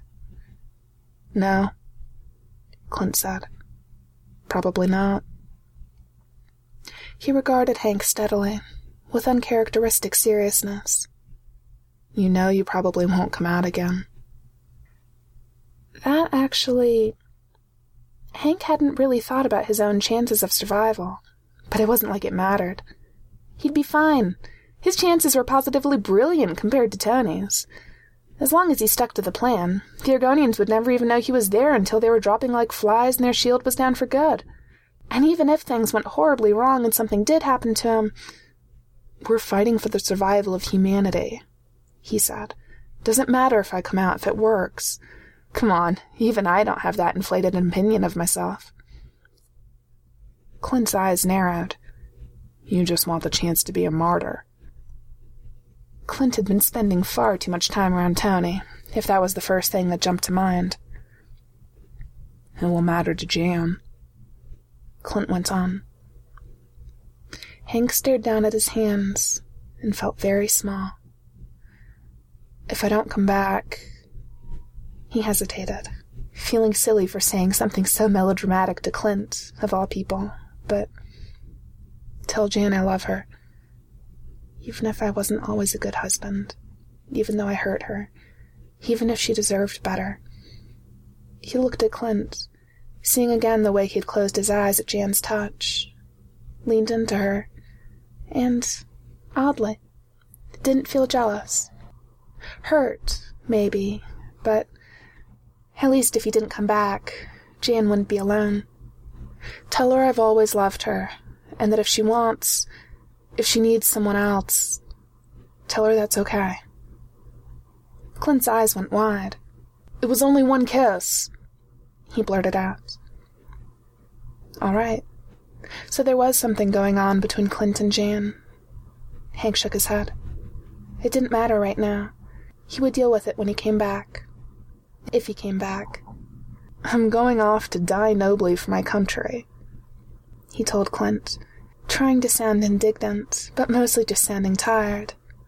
"I don't want to hear about it." Clint smirked. "Yeah, have fun with that." Then the smirk vanished, and he was the new, serious Clint again. "Honestly, nothing happened. Except for the kiss." Hank corrected him, "Which I don't want to hear about." The less he heard about it, the less he had to think about it. "It wasn't like that." Clint stared down at the table, his ears going pink. "She was just being nice to me, and not in a slutty way," he added hurriedly. "Jan isn't a slut," Hank protested. "I know. That's why I said not in a slutty way. You really need to work on your listening skills." Clint shook his head slightly and turned his orange juice glass in a slow circle, leaving a damp ring on the tablecloth. You should go find out why my water isn't here yet. Find out? Hank blinked at him. What? Clint rolled his eyes. Go talk to Jan. You don't want to leave tomorrow with her angry at you. No, he didn't. I'm just going to... He started. And then something, maybe Clint's gaunt, battered face, made him ask. Look, you don't need anything else, do you? I mean, apart from someone to clean and bandage your arm before it gets infected. Clint shrugged. I'll live. Jan already put some hydrogen peroxide on it in the kitchen. One of the refugees here is a doctor. Hank pressed, knowing that Clint had probably cut the tracking chip out of his arm himself with his sword, or some filthy machine tool of Tony's that was covered in engine grease. And, no, I'm good. Clint pointed at his half-eaten sandwich. I'll just finish this and go find somewhere to crash. He hesitated, then. I don't suppose anyone here has a spare bow. I can make arrows if I have to, and improvise a bowstring, as long as I have a bow to start with. Hank winced. No, he said, and watched Clint's face fall, trying not to notice the way he blinked hard and looked away. I'm sorry. Only firearms. Oh. Clint smiled, a shadow of his old, cocky grin. That's okay. I still have better aim than anyone else, even with a gun. Okay, Hank said. That's... You can find your way back upstairs, all right? I'll be fine.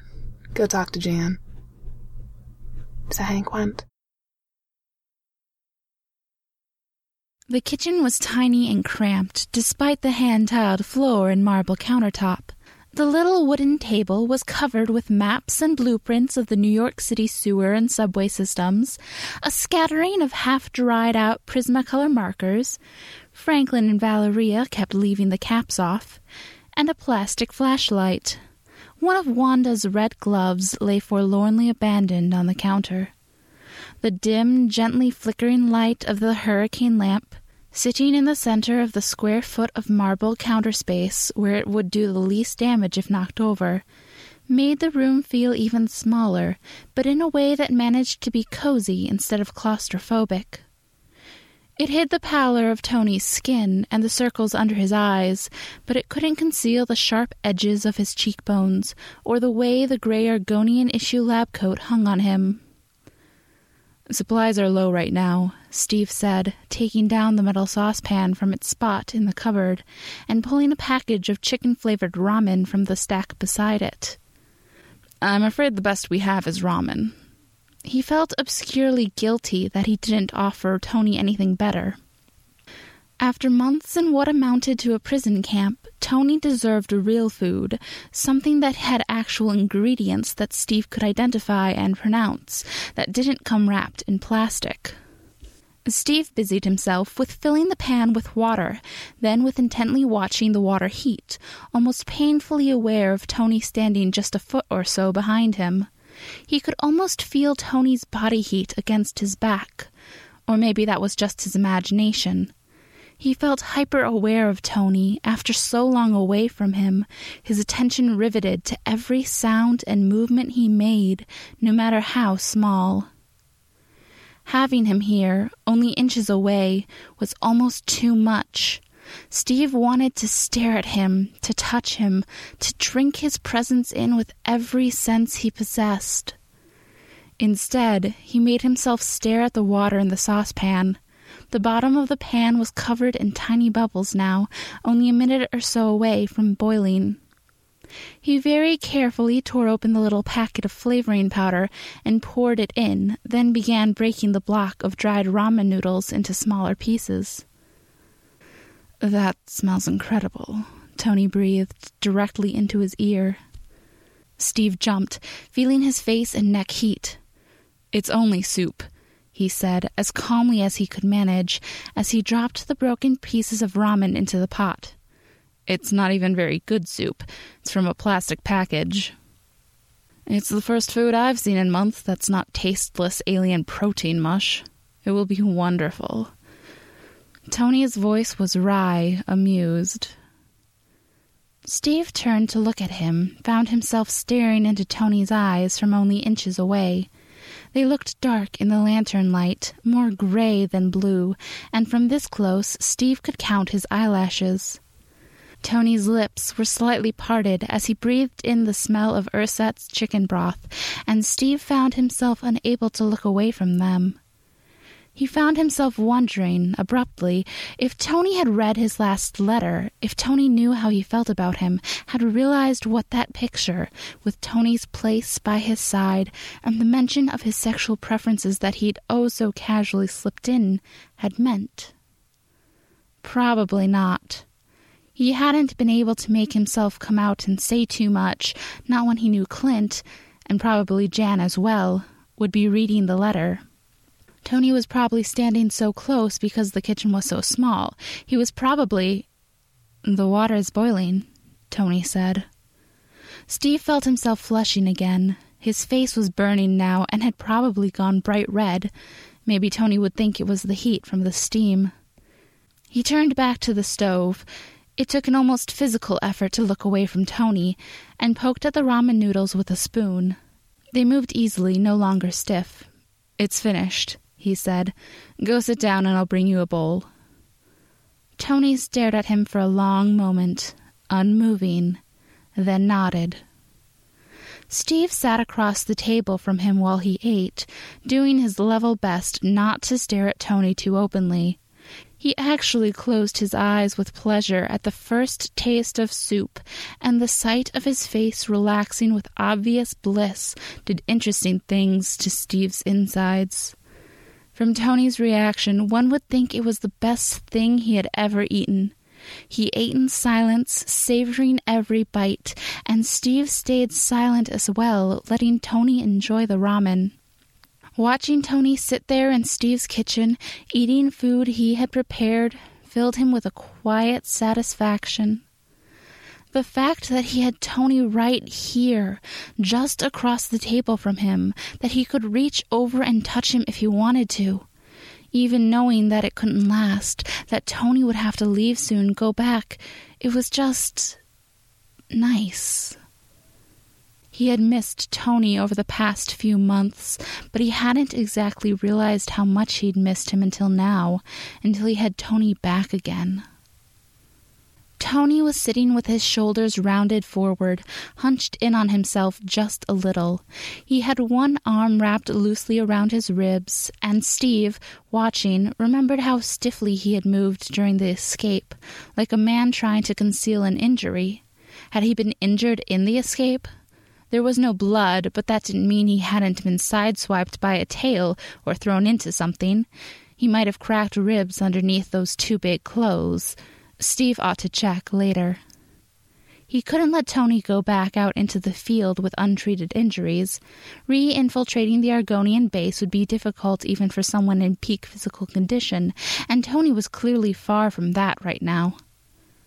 His eyes were bloodshot and bruised-looking, his face gaunt, and the hand he held his spoon in was covered in tiny scrapes and burns, most of them angry-looking and possibly infected.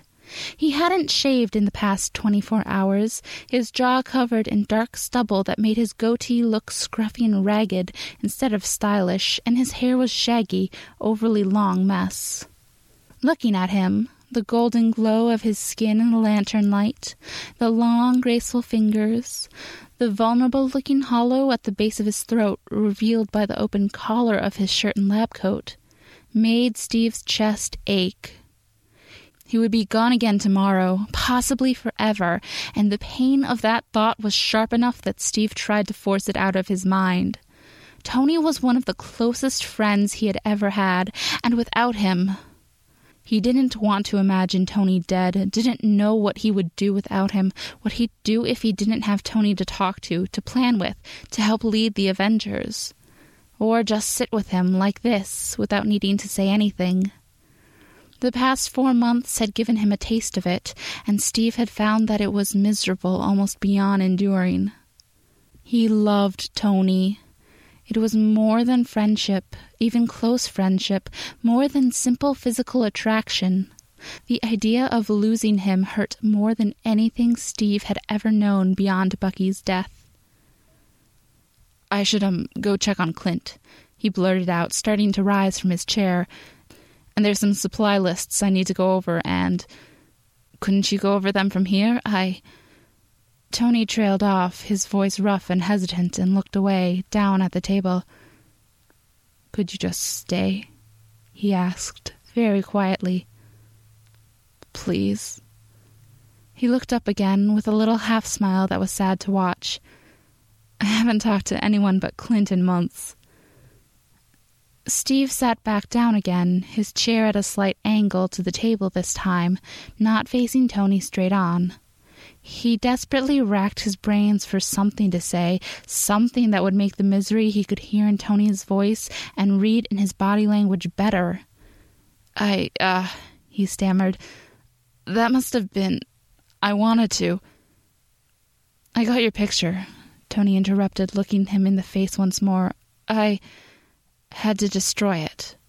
He dropped his gaze again, and it looked as if he were almost blinking back tears. "So," Steve managed, feeling painfully awkward and out of his depth. "You read the letter?" Tony nodded. "What you said," he said slowly, hesitantly, "in that last letter." Steve turned his face away, bracing himself for what was about to come. Tony liked women.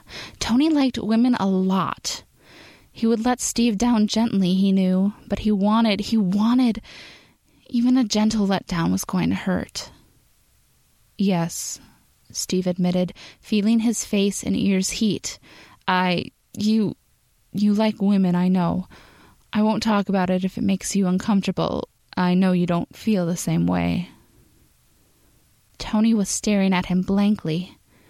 Oh God, he hadn't figured it out, hadn't realized how Steve felt about him, that he was attracted to him, that... "You're joking, right?" Tony blurted out. "You're the most fucking gorgeous man I've ever met. You're smart and good and so much braver than I am. Do you know how much I've wanted you ever since we unfroze you from the ice?" "You have?" Tony wanted him? The idea simultaneously warmed him and sent a throb of heat through him, low in his belly. He was gaping like an idiot, he knew, totally unsure how to respond. "I thought you knew I was bisexual," Tony said, shaking his head slightly and pointing at Steve with his soup spoon. "I thought you told me because you knew and thought you could trust me not to freak out." Steve gave him a silent headshake. "Oh," Tony said. "Then... why did you tell me?" His eyes were fixed on Steve's face now, dark and hopeful. "I don't know," Steve managed. "Because I love you," he thought, but the words wouldn't form properly. Why was it so hard to say? He glanced down at his hands, flat on the table in front of him, then back up again. "There's so many things I've wanted to say to you all this time. I kept thinking of things I wanted to tell you, little things that weren't important enough to put in letters. And now that you're here, He heard himself make a sort of half-laughing sound.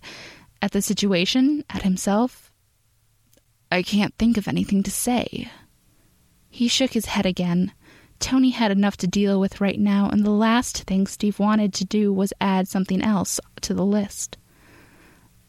"I'm sorry. All I've done the past 2 months is whine at you." Tony reached across the table and laid his hand on top of Steve's. His fingers were cool and dry, and Steve wanted nothing more than to turn his hand over and take Tony's hand in his. "No," Tony said. He tightened his fingers around Steve's hand for a moment. "Your letters kept me sane. I would have..." His voice cracked, and he broke off, glancing away, then met Steve's eyes again and said, "Without them, I would have given up months ago. I never would have made it this far." Tony never admitted to needing any kind of help, hated admitting to weakness. "You don't have to go back," Steve blurted out. "I could..." No, Tony interrupted almost gently. You couldn't. They'd shoot you on sight. Steve swallowed, very aware of the feel of Tony's hand on his.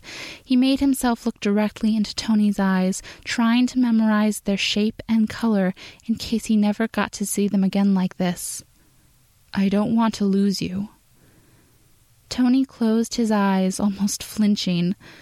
After a long moment, he opened them again and reached up with his free hand to touch the side of Steve's face, fingertips just grazing the skin. Steve. He couldn't do this. He'd already lost too many people. Steve turned his face away from Tony's touch and pulled his hand back out of Tony's grasp. We've lost too many people already. Tony stood, his chair scraping backwards across the floor tiles, and rounded the corner of the table, stopping directly in front of Steve. Then, without a word of warning, he was practically crawling onto Steve's lap, facing him and straddling his legs. Tony was a heavy weight on his thighs, even obviously undernourished as he was, warm and solid and there. His face was only inches away from Steve's, far closer than Steve was used to seeing him.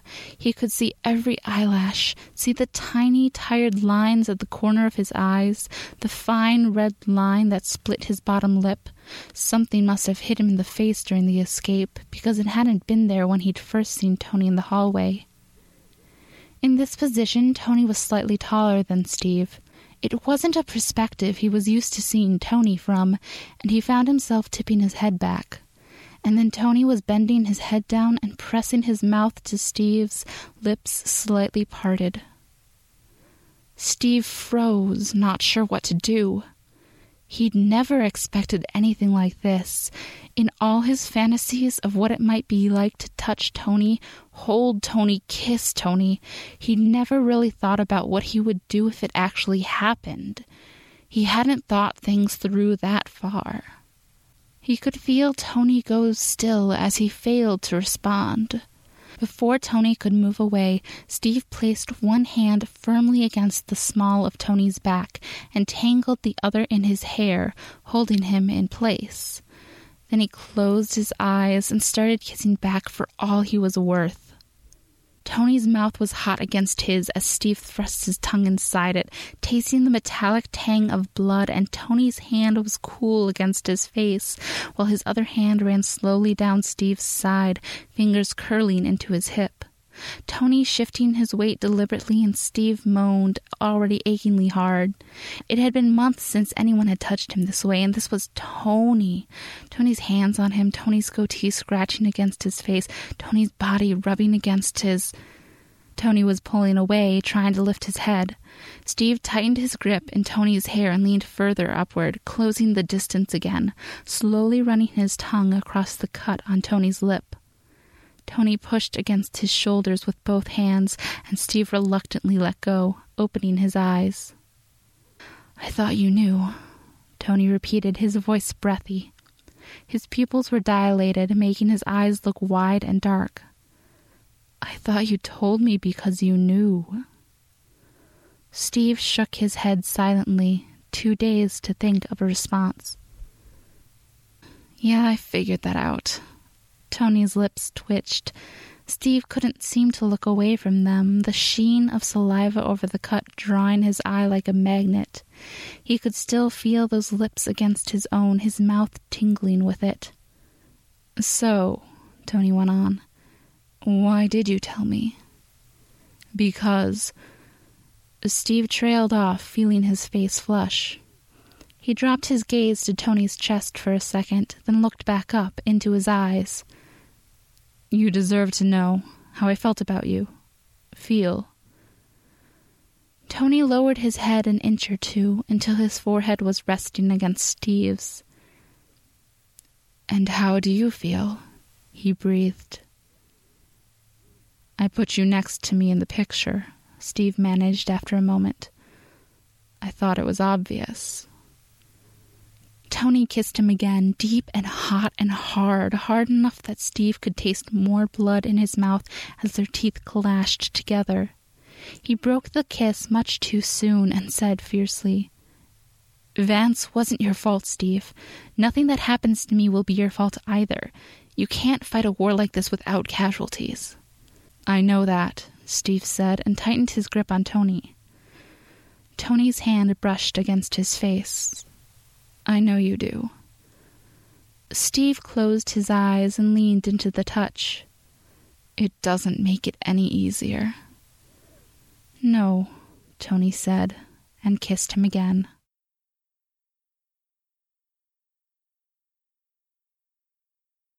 Chapter 15. Tony's hands were making fast work of his belt when Steve belatedly realized that the kitchen might not be the best place for this. When he pointed this out to Tony, Tony had rebutted with a suggestion of his own. After Steve reminded him that other people had to use the kitchen table, he shrugged and let Steve lead him through the now empty dining room and down to the short hallway to the bedroom Steve usually shared with Hank, Simon, and Johnny, which, thank God, was currently empty. If it hadn't been, Steve had been prepared to drag Tony into the ridiculously large linen closet and rip the ugly gray Argonian clothing off him. Steve closed the door firmly behind them, hampered slightly by Tony's attempts to remove bits of his costume. He toed off his boots, pulled off one glove with his teeth while Tony removed the other one, planting an open-mouthed kiss on the inside of his wrist that made Steve's entire arm tingle, and reached for the buttons on Tony's shirt. The first button came loose as he pulled at it, tearing away from the fabric, and he tried to be more careful with the others, deliberately making himself slow down. Tonight might be all they had. He had to make it last, make it as good as possible for both of them. If memories ended up being all he had of Tony to hold on to, they were going to be damn good memories. Then the rest of their clothes were on the floor, and Tony was kissing him again. Steve lost himself in the kiss, hot, hard, and unhurried. Tony thrust his tongue into his mouth, dug his fingers into Steve's shoulders, and backed him toward the bed, breaking the kiss just long enough to plant his hands in the center of Steve's chest and shove him down onto it. Then Steve was flat on his back on the bed, with Tony on top of him, mimicking their earlier positions in the chair, but this time horizontal, with less clothing and much, much closer contact. "I thought I'd never see you again," Tony whispered hoarsely as he kissed Steve's throat, his collarbone, the center of his chest. "I thought I'd never get out of there." "I wanted to come get you," Steve told him. "I wanted to." Then Tony wrapped his hands around him, around both of them, and he broke off with a strangled little moan that might have been embarrassing were it not for the look on Tony's face. Eyes half-lidded, lips parted, Tony looked every inch the infamously debauched playboy his reputation painted him as, his face rapt as he stared at Steve through his eyelashes. "Tony," Steve panted. "Slow down. I want this to last." And it wouldn't if Tony kept doing that. "Right," Tony said, sliding his fingers up and down again, this time with excruciating slowness. "Slow. Slow is good. I can do slow." Steve closed his eyes, his back arching and his hips jerking upwards. Tony let go and crawled his way, slowly, up Steve's body to kiss him again, sucking Steve's low lip into his mouth, the hard length of him pressing into Steve's stomach. Steve took hold of Tony's upper arms and rolled them both sideways, flipping them over so that he was now looking down at Tony, lying on his back on top of the sheets. Tony stared up at him, pupils dilated wide, and grinned. "I thought you wanted to go slow," he said.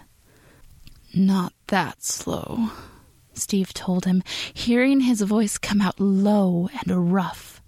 He drew in a deep breath that did nothing whatsoever to calm his body down and added, "If I'd known this was going to happen, I would have been prepared. We don't have anything." Tony smirked up at him, a satisfied, cocky expression that was almost a leer. "You're immune to almost every naturally occurring virus known to man. What are we going to catch from each other?" "That wasn't what I meant," Steve started. Tony was definitely leering now. "I once managed to have sex with a woman while wearing a giant piece of metal over my chest without her ever noticing the breastplate existed. I think I can come up with a few things to do that won't require any lube." Much later, Steve lay on his back and let himself melt into the mattress, too worn out and blissful to move. He knew he should get up and put some pants back on before any of the room's other occupants came back, and clean himself and Tony, and the sheets, up. But Tony was a heavy weight on top of him, almost uncomfortably warm, his face buried in Steve's neck and fine tremors running through his body. And Steve couldn't make himself move. He rubbed small circles on Tony's back with his fingertips instead, enjoying the feel of Tony's skin. His back was smooth, untouched by the scars that crisscrossed the center of his chest, making the dark hair there grow at odd angles. Perfect and whole, except for the ragged circle of scar tissue high on his back, right next to his spine, where an extremely unpleasant ex-girlfriend had shot him. He had died last year to stop Immortus from taking over the world, and Franklin Richards had brought him back, but the scars remained. Maybe they were part of how Tony saw himself. He had wanted this for so long, without even knowing exactly why he wanted it, and now he couldn't stop staring at Tony, couldn't stop touching him. Anything could happen tomorrow, so tonight he wanted to make sure he remembered how Tony's hair felt between his fingers, how he tasted, the way his skin glowed golden in the lantern light. "You have no idea how much I missed you," Tony mumbled into his neck, burrowing further into Steve. "I meant to break out sooner to find you better information.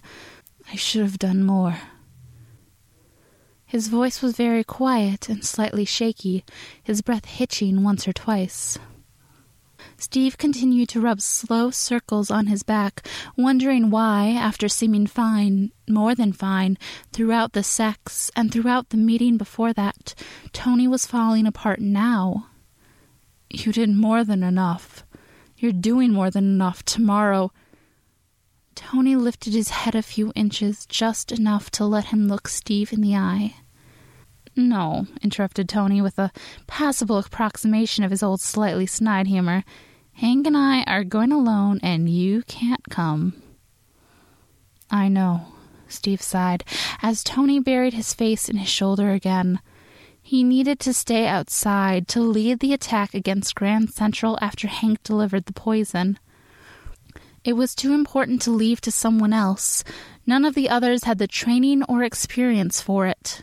Carol could do it, maybe, but it wouldn't be fair or right to put that on her. He had sent teammates into mortal danger before, had sent men and women to their deaths at the hands of the Argonians and the Germans long before that. He could send Tony back into captivity tomorrow. He didn't have to like it, though. Then something else occurred to him. "Do you think Jan knows about Hank's role in this plan?" "She probably does now," Tony said wryly. The faint tremors that racked his muscles were easing, and he sounded more sleepy and content than shaky and haunted.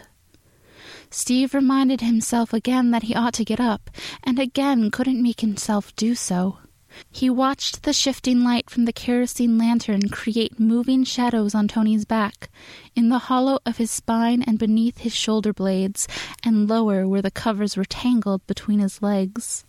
Tony's breathing was starting to deepen, edging towards sleep, when Steve realized that several of what he'd thought were shadows were actually bruises, most of them old, but some of them, on his hips, his biceps, his wrists, brand new, slowly darkening from red to purple.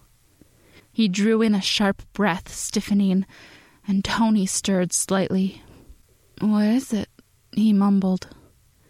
"You're covered in bruises," Steve said softly, tracing one of the marks on Tony's hip with his fingertips.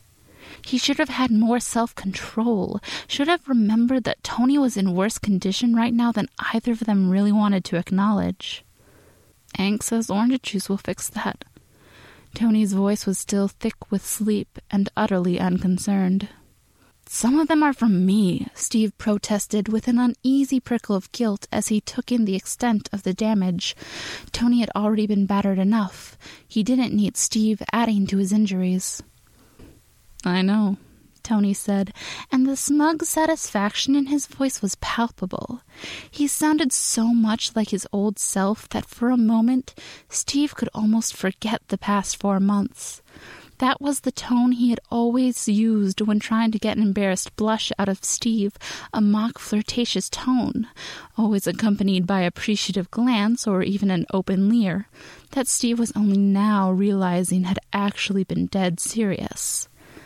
Then Tony sighed a little and went limp, finally asleep. When had he lost so much weight? Tony frowned at his reflection in the suite's massive bathroom mirror and tried to remember if his collarbones had looked that prominent before. Probably not. He did look a lot less battered than the last time he'd seen himself in a mirror, though the faint scar on his cheek was something he could have lived without. Ditto the hair, which had passed needs a trim some time ago and was well on its way to becoming nothing but a shaggy mess. "I look awful," he observed, smiling at Steve in the mirror. Steve didn't smile back. "Hank says it will take 36 hours for the poison to fully take effect on most of the Argonians. Do you think you can fool them for that long?" What he was really asking, Tony knew, was whether he could hold out under torture for that long if it became necessary. He'd like to think he could. He'd held up under the worst the Mandarin had been able to dish out on more than one occasion. But everyone could be broken. The best he could do was try. He knew that wasn't what Steve wanted to hear, though, so he didn't say it. Steve wanted some kind of reassurance, even if he wasn't going to admit it. "I'll be fine," Tony lied. "I've fooled them for this long, haven't I?" He glanced at his reflection again. "I think a bruise or two might make my 'the scary rebels tried to take me hostage' story go over better, though." "I'm not going to hit you," Steve said firmly. Tony turned around, looking Steve in the eye. "If I go back in looking none the worse for wear, they're never going to believe that I didn't go with you guys willingly." Steve looked away, face flushing slightly. He knew it was true. He was too good a strategist not to have thought of the obvious. "I can't," he started, then broke off, and said, after a moment of hesitation, "I don't want to hurt you.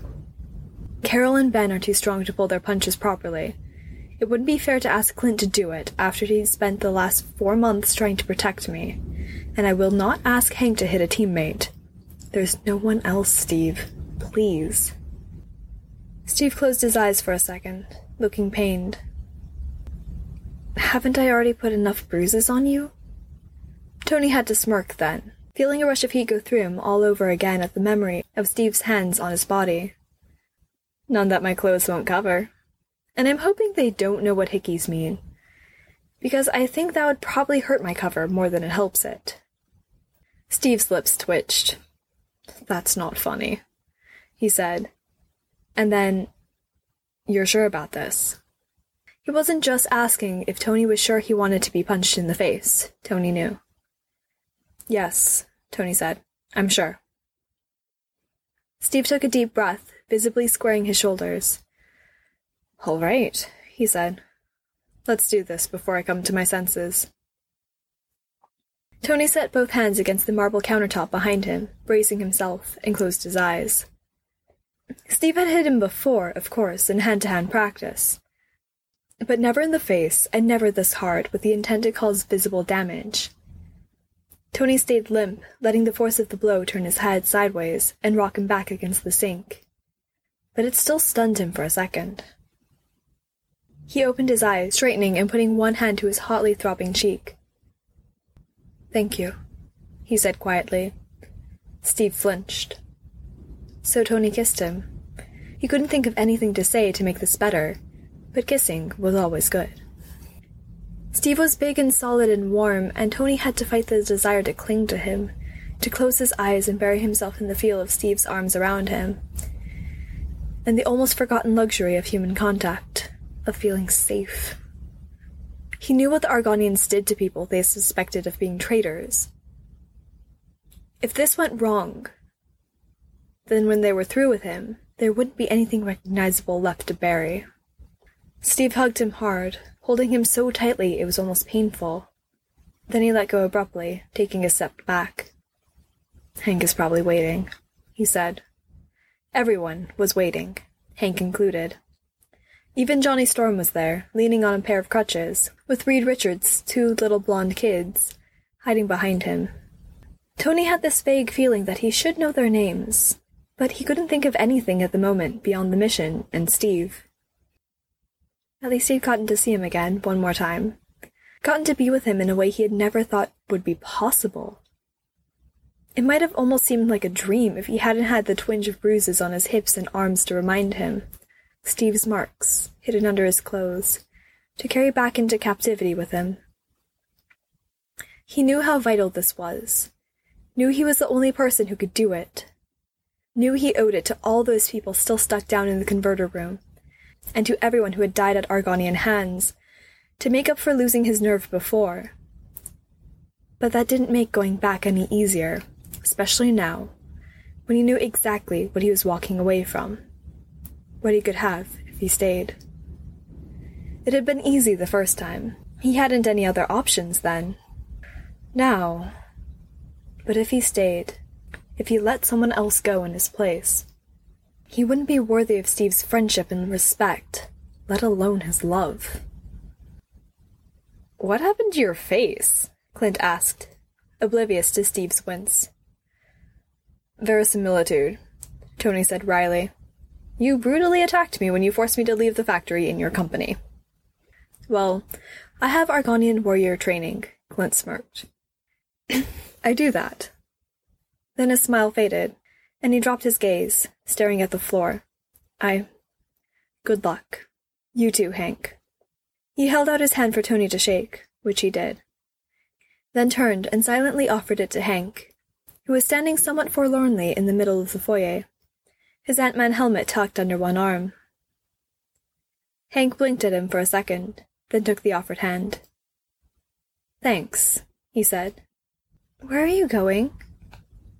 The voice was very small and high-pitched. Tony looked down to see Valeria standing right by Hank's knee. How had she gotten that close without anyone knowing? One hand clutching a bundle of what looked like Steve's beloved Prismacolor markers. The yellow one was missing its cap. Hank stammered, clearly at a loss for how to explain. Tony could empathize. "How did you explain a suicide mission to a 4-year-old? Jan took a step forward, dropping to one knee to put herself at Valeria's level. "They're going to do something very important," she said, "to make the bad people go away. But they'll be back soon." She cast a meaningful glance up at Hank. "And they'll be fine." Hank reached down with one hand and touched her hair lightly. "Jan," he started. "Don't." She rose to her feet and took a step back. "Just come back." Hank's face crumpled for a second. Then he gave her a bright and obviously fake smile. "Sure, Janny, I'll be back." Jan raised one hand, as if she were about to reach out to him, then pulled it back. "I'll hold you to that, Blue Eyes." Hank's grin was real this time. He was so desperate for approval most of the time that it was almost sad. That is, when he wasn't being frighteningly overconfident. "You better—" Tony began. "I know." Hank set the Ant-Man helmet over his head. It looked incongruously out of place, paired with his blue and yellow Goliath costume, and began shrinking. When he reached a barely visible 2 inches high, Tony knelt down and held a hand out to him. Like Jan in Wasp form, Hank at this size weighed nearly nothing. Tony watched him climb onto his palm, and then, when he was sure Hank was properly balanced, stood up again. Steve was watching him silently, his arms folded across his chest. Tony wanted to touch him so badly that it almost hurt. But a glance at Steve's rigid shoulders and tightly locked jaw told him not to. Steve was trying his level best to stay focused and businesslike, to not let his feelings show. "I'll be waiting for your signal, all right?" Spider-Man's words came out in a nervous rush. Tony had to tilt his head back in order to see him, crouched against the ceiling like a twitchy red and blue gargoyle. "I'm even staying in the hotel so my spidey sense doesn't get triggered by accident. So if I sense anything, I'll know it's you. Trust me." Even at 2 inches tall, that particular manic grin was disturbingly familiar. "You'll know." Spider-Man made a strangled little sound of alarm and nearly fell off the ceiling. "That was mean!" he yelped. "I mean, totally uncalled for. Do you have that thing dialed up to 11 or what?" "I had to make sure you noticed it," Hank said. "You're a lot bigger than an ant." Then, in a slightly apologetic tone, "Sorry I can't refine it any further. You don't have antenna." "That's okay," Spider-Man said, waving one hand dismissively. How could he carry on a conversation while upside down like that? Tony wondered, then dismissed the thought. It wasn't important. "Steve," he said. "Good luck," Steve said, his voice slightly strained. His eyes met Tony's and held them. "We'll be waiting for Hank's signal." There was nothing more to say after that. Tony gently placed Hank inside the pocket of his grey lab coat, now greatly the worse for wear, and left the suite. It felt odd to walk around outside again, after so long indoors and underground. The wind was bitingly cold, cutting straight through his thin lab coat as if it were nothing, and the heavily overcast sky seemed impossibly high up, almost dizzyingly so. Nothing moved in the streets but foot traffic, and little enough of that. Tony, hatless and coatless and utterly freezing, shoved his hands in his lab coat's pockets and trudged down the sidewalk, trying not to shiver as snowflakes caught in his hair and dusted his shoulders. "Why do you have pieces of wire in your pocket?" Hank's voice drifted up to him from his breast pocket, and something sharp poked him in the chest, as one of said wires was shifted around. "You could have taken them out before dropping me—" "Shh," Tony interrupted. "We're almost there." Grand Central loomed in front of him, looking surprisingly ominous in the sourceless, snow-filled light. The sculpture that capped the front of the building's facade, Mercury, flanked by Minerva, and a not very accurate statue of Hercules, made him think of gargoyles, rather than the classical sculpture it was imitating. The clock in the middle had stopped at 13 minutes past 10. "Guess this is it, then," Hank said, voice barely audible. "I'm going to put you down now," Tony told him, staring across the street at the heavily armed quartet of guards, 2 human and 2 Argonian, who stood at the front entrance. Any closer, and they'd notice. He lifted Hank out of his pocket as carefully as he could, painfully conscious of how small Hank was, and how easy it would be to hurt him or drop him, and lifted his hand to eye level so that he and Hank could look at one another. "Good luck, High Pockets," he said, the silly old nickname feeling awkward in his mouth. "We're counting on you. We'll get you back out in no time, Tony. Just hang in there until we can." "Don't die," he meant. "Remember," Tony said, "the filtration system's on one of the Metro North platforms. I don't know which one, but it shouldn't be hard to find." Then he lowered his hand and let Hank climb into the lowest pocket on his lab coat, just below the hip, where he could climb down more easily. The walk across the street towards the station felt as if it took forever. Tony kept his pace slow, hands held out in plain sight, away from his body. The guard stiffened as he approached, and one of the Argonians pointed a plasma gun at him and snapped a harsh command in her native language. Tony obediently stopped dead, holding completely still as the two human guards approached, swords drawn. "How the hell did you get outside?" one of them demanded. "You guys are supposed to be in the basement." He was a redhead, Tony noted absently. Fitting. He and the Argonians matched. "Christ," the other guard said suddenly, the words bursting out of him. "You're Tony Stark, aren't you? I thought they moved you to the weapons factory." They did. Sounding tired and haunted, took no effort at all. They came there, the rebels. They killed most of the guards, and then tried to drag me off with them. He reached up to touch the fresh bruise on his face, then winced. "They called me a traitor, and He broke off, shivering. It was from the cold, but hopefully the guard would think it was the trauma of what the rebels had done to him. Then stammered, It took me until this morning to get away." "Your superhero friends you used to give money to kidnapped you?" The redhead snorted. "Do you think I'm a fucking idiot? What really happened? Did you try to defect only to find out they didn't want traitors who'd already double-crossed their old bosses?" He turned to the Argonian guards, who still had their plasma guns aimed at Tony, and said something in Argonian.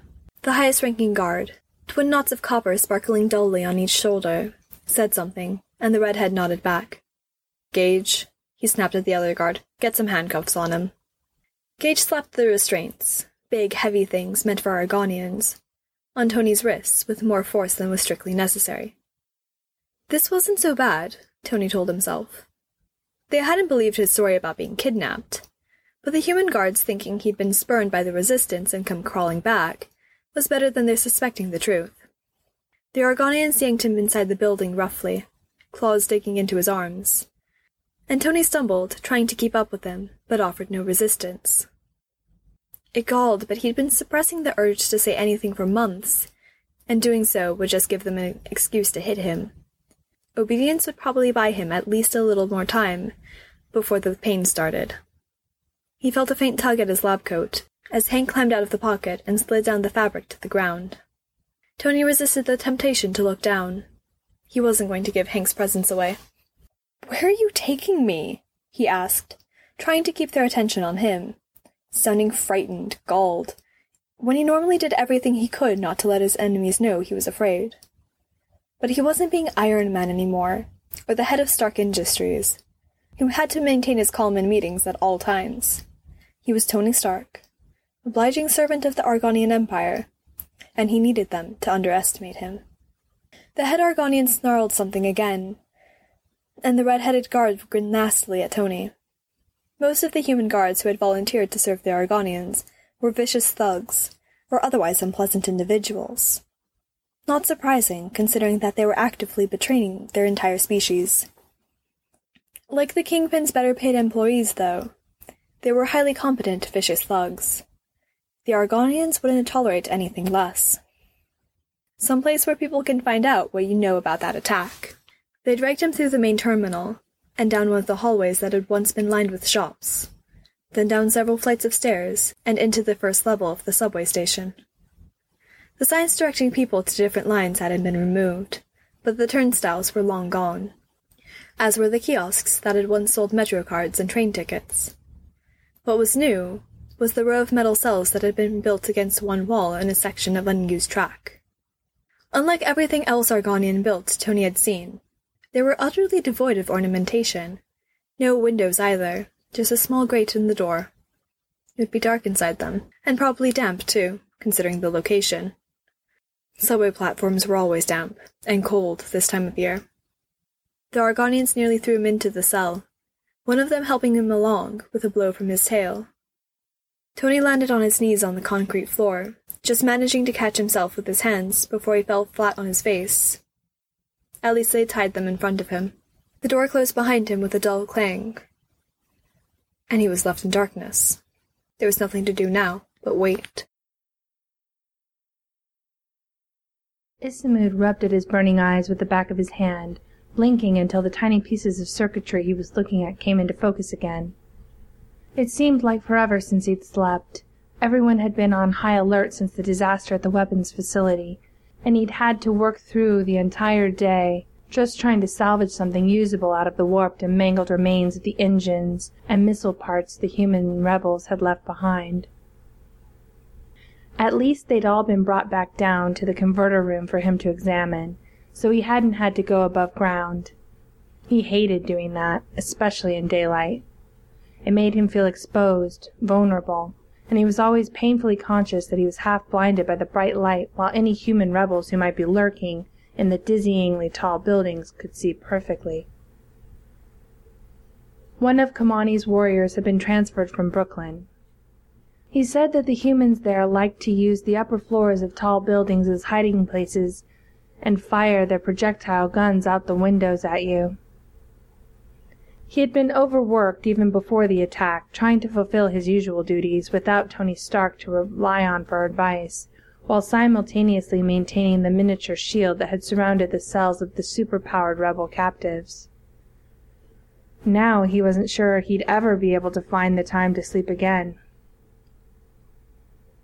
9 Mechanicos had been killed in the attack, including the senior Mechanicos who had been stationed there, so not only were half the things Isamud was trying to repair or cannibalize for parts mangled to the point of being unrecognizable, there was often no one left who'd even known what they were in the first place.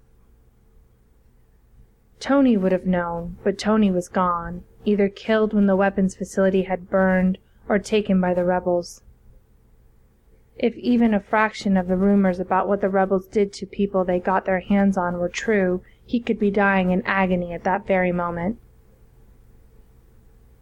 It was weak and unworthy of him to waste grief on someone who wasn't Argonian, but Tony could have been one, had been only days away from being granted the honor of citizenship and elevated to Mechanicos. Had that happened, his name would now be inscribed on the polished floor in the Archon's throne room, where the names of those fallen in battle were carved. For the Archon, in an astonishing break with precedent, had ordered the names of 9 dead Mechanicos carved there, too. For the first time in generations, the names of Mechanicos would be remembered. Tony Stark's name, though, would be forgotten, despite all he had done to help the Archon restore Argon's glory. And the Archon would do so, Isamud was certain. They would rise from the ashes of this defeat stronger than before, more united than before. He just wished he still had someone to talk to. Mamatu! It wasn't a shout, not exactly, but Arch-Captain Kamani's voice still echoed off the stone ceiling, and Isamud was certain that he was not the only one in the cavern who flinched. Mamatu, she repeated, leaving the other Arch-Captain's title off once more, an act of deliberate disrespect. Have you been to the weapons facility yet, Mamatu, or have you just hidden from your failure down here? All noise in the room ceased as everyone turned to stare at her, standing by the elevator to the upper levels with her back straight and her ears laid back. She looked more threatening than Isamud had ever seen her. The Arch-Captain was usually mild and self-effacing, at least for a warrior, but now her fur bristled and her tail was lashing angrily. Mamatu turned toward her with a snarl, ears laid back against her head. What did you just say? Do you need me to repeat myself? Kamani asked, with a flick of her tail. You have given me insult repeatedly, in both large ways and small, and given the Archon insult, and I have borne it because you were my superior, and because the Imperator respected your skill. I will not bear the shame of a defeat this massive, and nor should your command. Isamud's own ears were laid back now, and he had to fight the urge to duck behind something, to make himself as small as possible. He would not shame himself that way, not when the violence in the room wasn't even aimed at him. What was Kamani doing? She was forcing Mamatu to fight her, for no one could let such a terrible insult go unchallenged. Why would she? She couldn't beat Arch-Captain Mamatu. No one could beat Mamatu. "How dare you speak to me that way?" Mamatu hissed, her entire body stiff with fury. "I challenge you, you jumped-up little coward. Here and now, I challenge you. Give me satisfaction for that insult." Kamani shook her head. "No," she said coldly. "I challenge you. I call you unfit for command, Arch-Captain Mamatu, and unworthy of the rank the Empire has bestowed upon you. I invoke the right of trial by combat. Defend your authority, Arch-Captain, or I and all others here shall cease to recognize it." Someone gasped, the noise standing out clearly in the otherwise silent room. Warriors swore to defend their right to hold whatever rank they were given with their lives. If they were called upon to prove their fitness to command in single combat and lost, then whatever authority they possessed was gone. Official demotion invariably followed. Once, a victorious challenger would have won the right to assume the defeated warrior's rank and position, provided it was higher than their own. That part of the law was no longer followed, but the rest of it remained in force. To lose an official challenge of one's authority was to lose that authority completely and utterly. "You've always had an inflated opinion of yourself, Kamani," Mamatu snapped. "Do you really think you can beat me?" Kamani smiled, her teeth gleaming very white against her dark fur. "I know I can. You only got your rank in the first place by toadying up to the Imperator like a Mechanicos who wants a favor." Mamatu had both her blades drawn now, one in each hand. Kamani drew her own sword, movements slow and deliberate, never taking her eyes off the other officer. Mamatu snapped an order, and one of her subordinates scurried out to mark a circle on the concrete floor with chalk. It was barely visible against the concrete, but it would suffice. Both Kamani and Mamatu had surely fought enough duels at this point in their lives to know the diameter of a dual circle intimately. The circle, Isamud knew, was more for form's sake than anything. The proprieties had to be observed, after all. The two of them circled one another, moving slowly and warily, Kamani with perfect smoothness and stillness, her movements flowing like water, and Mamatu stalking with a predatory glide, her tail still lashing with rage. Mamatu struck first, almost too quickly for Isamud to follow, and he only realized that he'd stopped breathing when the clang of her blade, catching in the notch of Kamani's sword, echoed off the walls, and he let out a silent breath of relief. As a Mechanicos, it would be improper for him to show favoritism in a dispute between warriors, but he couldn't help it. Kamani respected him. Mamatu treated him, and all other Mechanicos, as if they were barely Argonian at all. Then the two of them were a blur of flashing blades and fluid movement and sweeping, vicious blows with their tails. "You are going to pay for this disrespect," Mamatu snarled, her tail lashing out in an arc intended to catch Kamani across the ankles and knock her feet out from under her. Kamani jumped, Mamatu's tail passing harmlessly under her feet, and kicked outwards, the heel of her boot catching Mamatu in the chest. It was a risky move under other circumstances.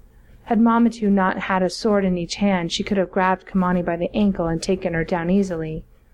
But as it was, Mamatu staggered back a step, giving Kamani room to launch another attack, which was quickly beaten back.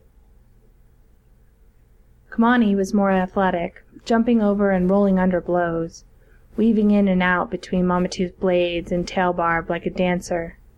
But Mamatu was faster, her swords moving so quickly they blurred, and she used her tail more effectively than any warrior Isamud had ever seen. It, not the swords, was her primary weapon. Her blade work was impressive, but it was the strikes with her tail that were truly a thing of beauty to behold. It was said that she had stabbed the warrior who'd given her the scars on her face through the throat with her tail barb. It was how she had earned the rank of arch-captain. "You will grovel," Marmatou snarled. "You will bare your throat to me and beg for mercy, you little Mechanicos lover." Her swords flashed, and a slash appeared across Kamani's left sleeve, the fabric gaping open to reveal a thin line of blood. Kamani dodged the next blow, jumped another attempt to knock her off her feet with a tail sweep, and caught a third pair of blows on her swords. The two of them struggled for a moment, blades locked, and Isamud's breath caught in his throat, his stomach sinking as he realized that there was no way Kamani could win a contest of brute strength against the taller, heavier Marmatou. Kamani hooked one foot around Marmatou's ankle and pulled, like a tail sweep, but done with a foot instead of a tail. The other warrior went down, overbalancing. She rolled to her feet again immediately, swords ready, her ears completely flat to her skull and her eyes burning with rage. Kamani laughed. "I learned that from a human," she said, a mocking lilt to her voice. "The one you wouldn't agree to transfer to my command. Maybe if you bothered to pay attention to them, you would have learned a thing or two as well, and the weapons facility would still be standing." Marmatou growled and lunged for Kamani again, nearly succeeding in driving her out of the circle. "But I am remiss," Kamani went on, her familiar mild tone sounding almost playful despite the strain evident in it. She was panting now, her black uniform torn in 3 different places. "You can't learn, can you? I had forgot. You're nothing but Nurgle's attack dog." Marmatou gave a wordless snarl and threw herself at Kamani, fangs bared, flailing at her with her tail. The blow was wild, uncontrolled, but it struck home anyway, the tip of her tail barb catching in the fabric of Kamani's uniform. Kamani slashed downward with her sword, and there was a howl from Marmatou as the final octave of her tail was severed cleanly, falling to the floor with a slightly wet-sounding thump. Marmatou howled again, lashing her truncated tail wildly, a spray of blood flying from it in a wide arc.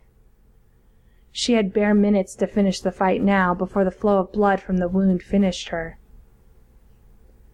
Kamani tensed, her weight shifting on the balls of her feet, and even Isamud could tell that she was telegraphing her next attack, and that the right side was completely unguarded. Marmatou seized the opportunity, the long blade in her left hand slicing down into Kamani's thigh, and Kamani dropped the shorter of her 2 swords, grabbed her by the wrist, and hauled her in closer, stabbing her remaining sword upwards into Marmatou's torso with so much force that the tip of the blade emerged from the back of her uniform, right between her shoulder blades. Marmatou fell to her knees, blood bubbling out of her mouth as she made thick, wet, choking noises. Then she collapsed face down on the floor. Her tail continued twitching for a moment, blood still pumping from its severed end, and then she was still. The silence was deafening. Duels were commonplace amongst warriors. Duels to the death were less common, but far from a rarity. Marmatou herself had killed no less than 13 opponents in ritual combat. Duels to the death over questions of authority, however, were rare. Much better, it was generally thought to leave a defeated opponent alive and shamed, to enjoy the humiliation of losing their rank and exist as a continual reminder of the victor's triumph. Perhaps Kamani had simply been unable to defeat Marmatou without killing her, or perhaps she had realized that a shamed and resentful Marmatou would be an even worse enemy than she had been when in power. With slow, deliberate movements, Kamani wiped her swords clean on the back of Marmatou's uniform tunic, and sheathed them once more. The silence lasted another long frozen moment, and then one of the humans let out a wild cheer, followed by a grunt of pain as one of the guards hit her. Issamud found himself grinning widely, not caring how disrespectful it was for a human slave to rejoice at an Argonian's death. He wanted to cheer as well. Instead, he very carefully laid the warped piece of metal he'd held forgotten in his hands for the duration of the fight down on his workbench and crossed the blood-spattered dueling circle to where Kamani stood, head down and hands and fists at her sides. The right leg of her uniform trousers was wet with blood, and her entire body was stiff with effort not to show pain or weakness. Issamud thought that she had never looked more powerful or more beautiful. "Arch-Captain," he said softly, ears and tail submissively low, not meeting her eyes. "You are injured. Let me serve you." Kamani lifted her head, unclenched her hands, and let him lead her over to his workbench. "That," she observed softly, "went better than I expected." Issamud blinked. He had never heard a warrior admit to doubt or lack of confidence before. "I would offer congratulations on your victory," he said diffidently, as he cut the torn fabric of her trouser open further, exposing the deep slash in the muscles of her thigh. "I am honored to accept them," she said, inclining her head. She fell silent then, while Issamud devoted his entire attention to the task of cleaning the blood off her leg and out of her fur with disinfectant from his first aid kit, his ears twitching with embarrassment at the shock of being addressed as an equal. Locating the water filtration system took nearly 2 hours, and left Hank desperately wishing that it weren't the middle of January. Had it not been winter, he could have summoned some ants to help him search. As it was, he had to canvass the various Metro-North platforms on foot, and at this size, that took a very long time. He finally located it on track 36, just past the station master's office. The entrance to the platform was under guard, of course, but Hank was small enough to pass unnoticed, as long as he stayed close to the walls. Once inside, he snuck around until the bulk of the filtration system hid him from view, and returned to normal size. This was the dangerous part. Getting the sodium ascorbate into the system's filters might take as little as 15 minutes, or it might take an hour, depending on how complex the system was, and it would be highly visible the entire time. Hank started to grin as he began inspecting the nest of metal piping and copper tubing, and the large enclosed tanks that held the final product. The heady rush of energy that mission adrenaline always brought with it hummed through him. That, combined with the knowledge that the Argonians' defeat was less than 48 hours away, made him want to laugh, to dance, to punch the air with glee, except that would get him caught. The knowledge that Tony was probably being tortured right that very moment was like a cold bucket of water over his glee. Hank shuddered, his smile vanishing, and got to work. In the end, properly sabotaging the filtration system took him 45 minutes. The first 15 of those minutes were fun.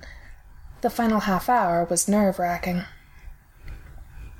By the time Hank screwed the final filter and its new lethal content, well, incapacitating, lethal would have required twice the amount of poison, back into place, his neck and shoulders were knotted so tight with tension that a dull ache had settled between his shoulder blades. Shrinking down again was a relief. The most vital part of the mission was over now, successfully accomplished. Whatever happened to him and Tony from this point on, they had done what they had been sent to do. Now the hard part began. Now he needed to find somewhere to hide while he waited for the poison to take effect. 36 hours of waiting and watching, with nothing to do but hope that his sabotage wouldn't be discovered until it was too late. If he hadn't known what the Argonians were probably doing to Tony, he would have described it as torture. When he judged that enough aliens were sufficiently incapacitated, Hank was supposed to send out a signal to Spider-Man with his Ant-Man helmet. Then Steve and Jan and the others would attack. He would meet up with them, and they'd rescue whatever was left of Tony. 36 hours couldn't pass quickly enough.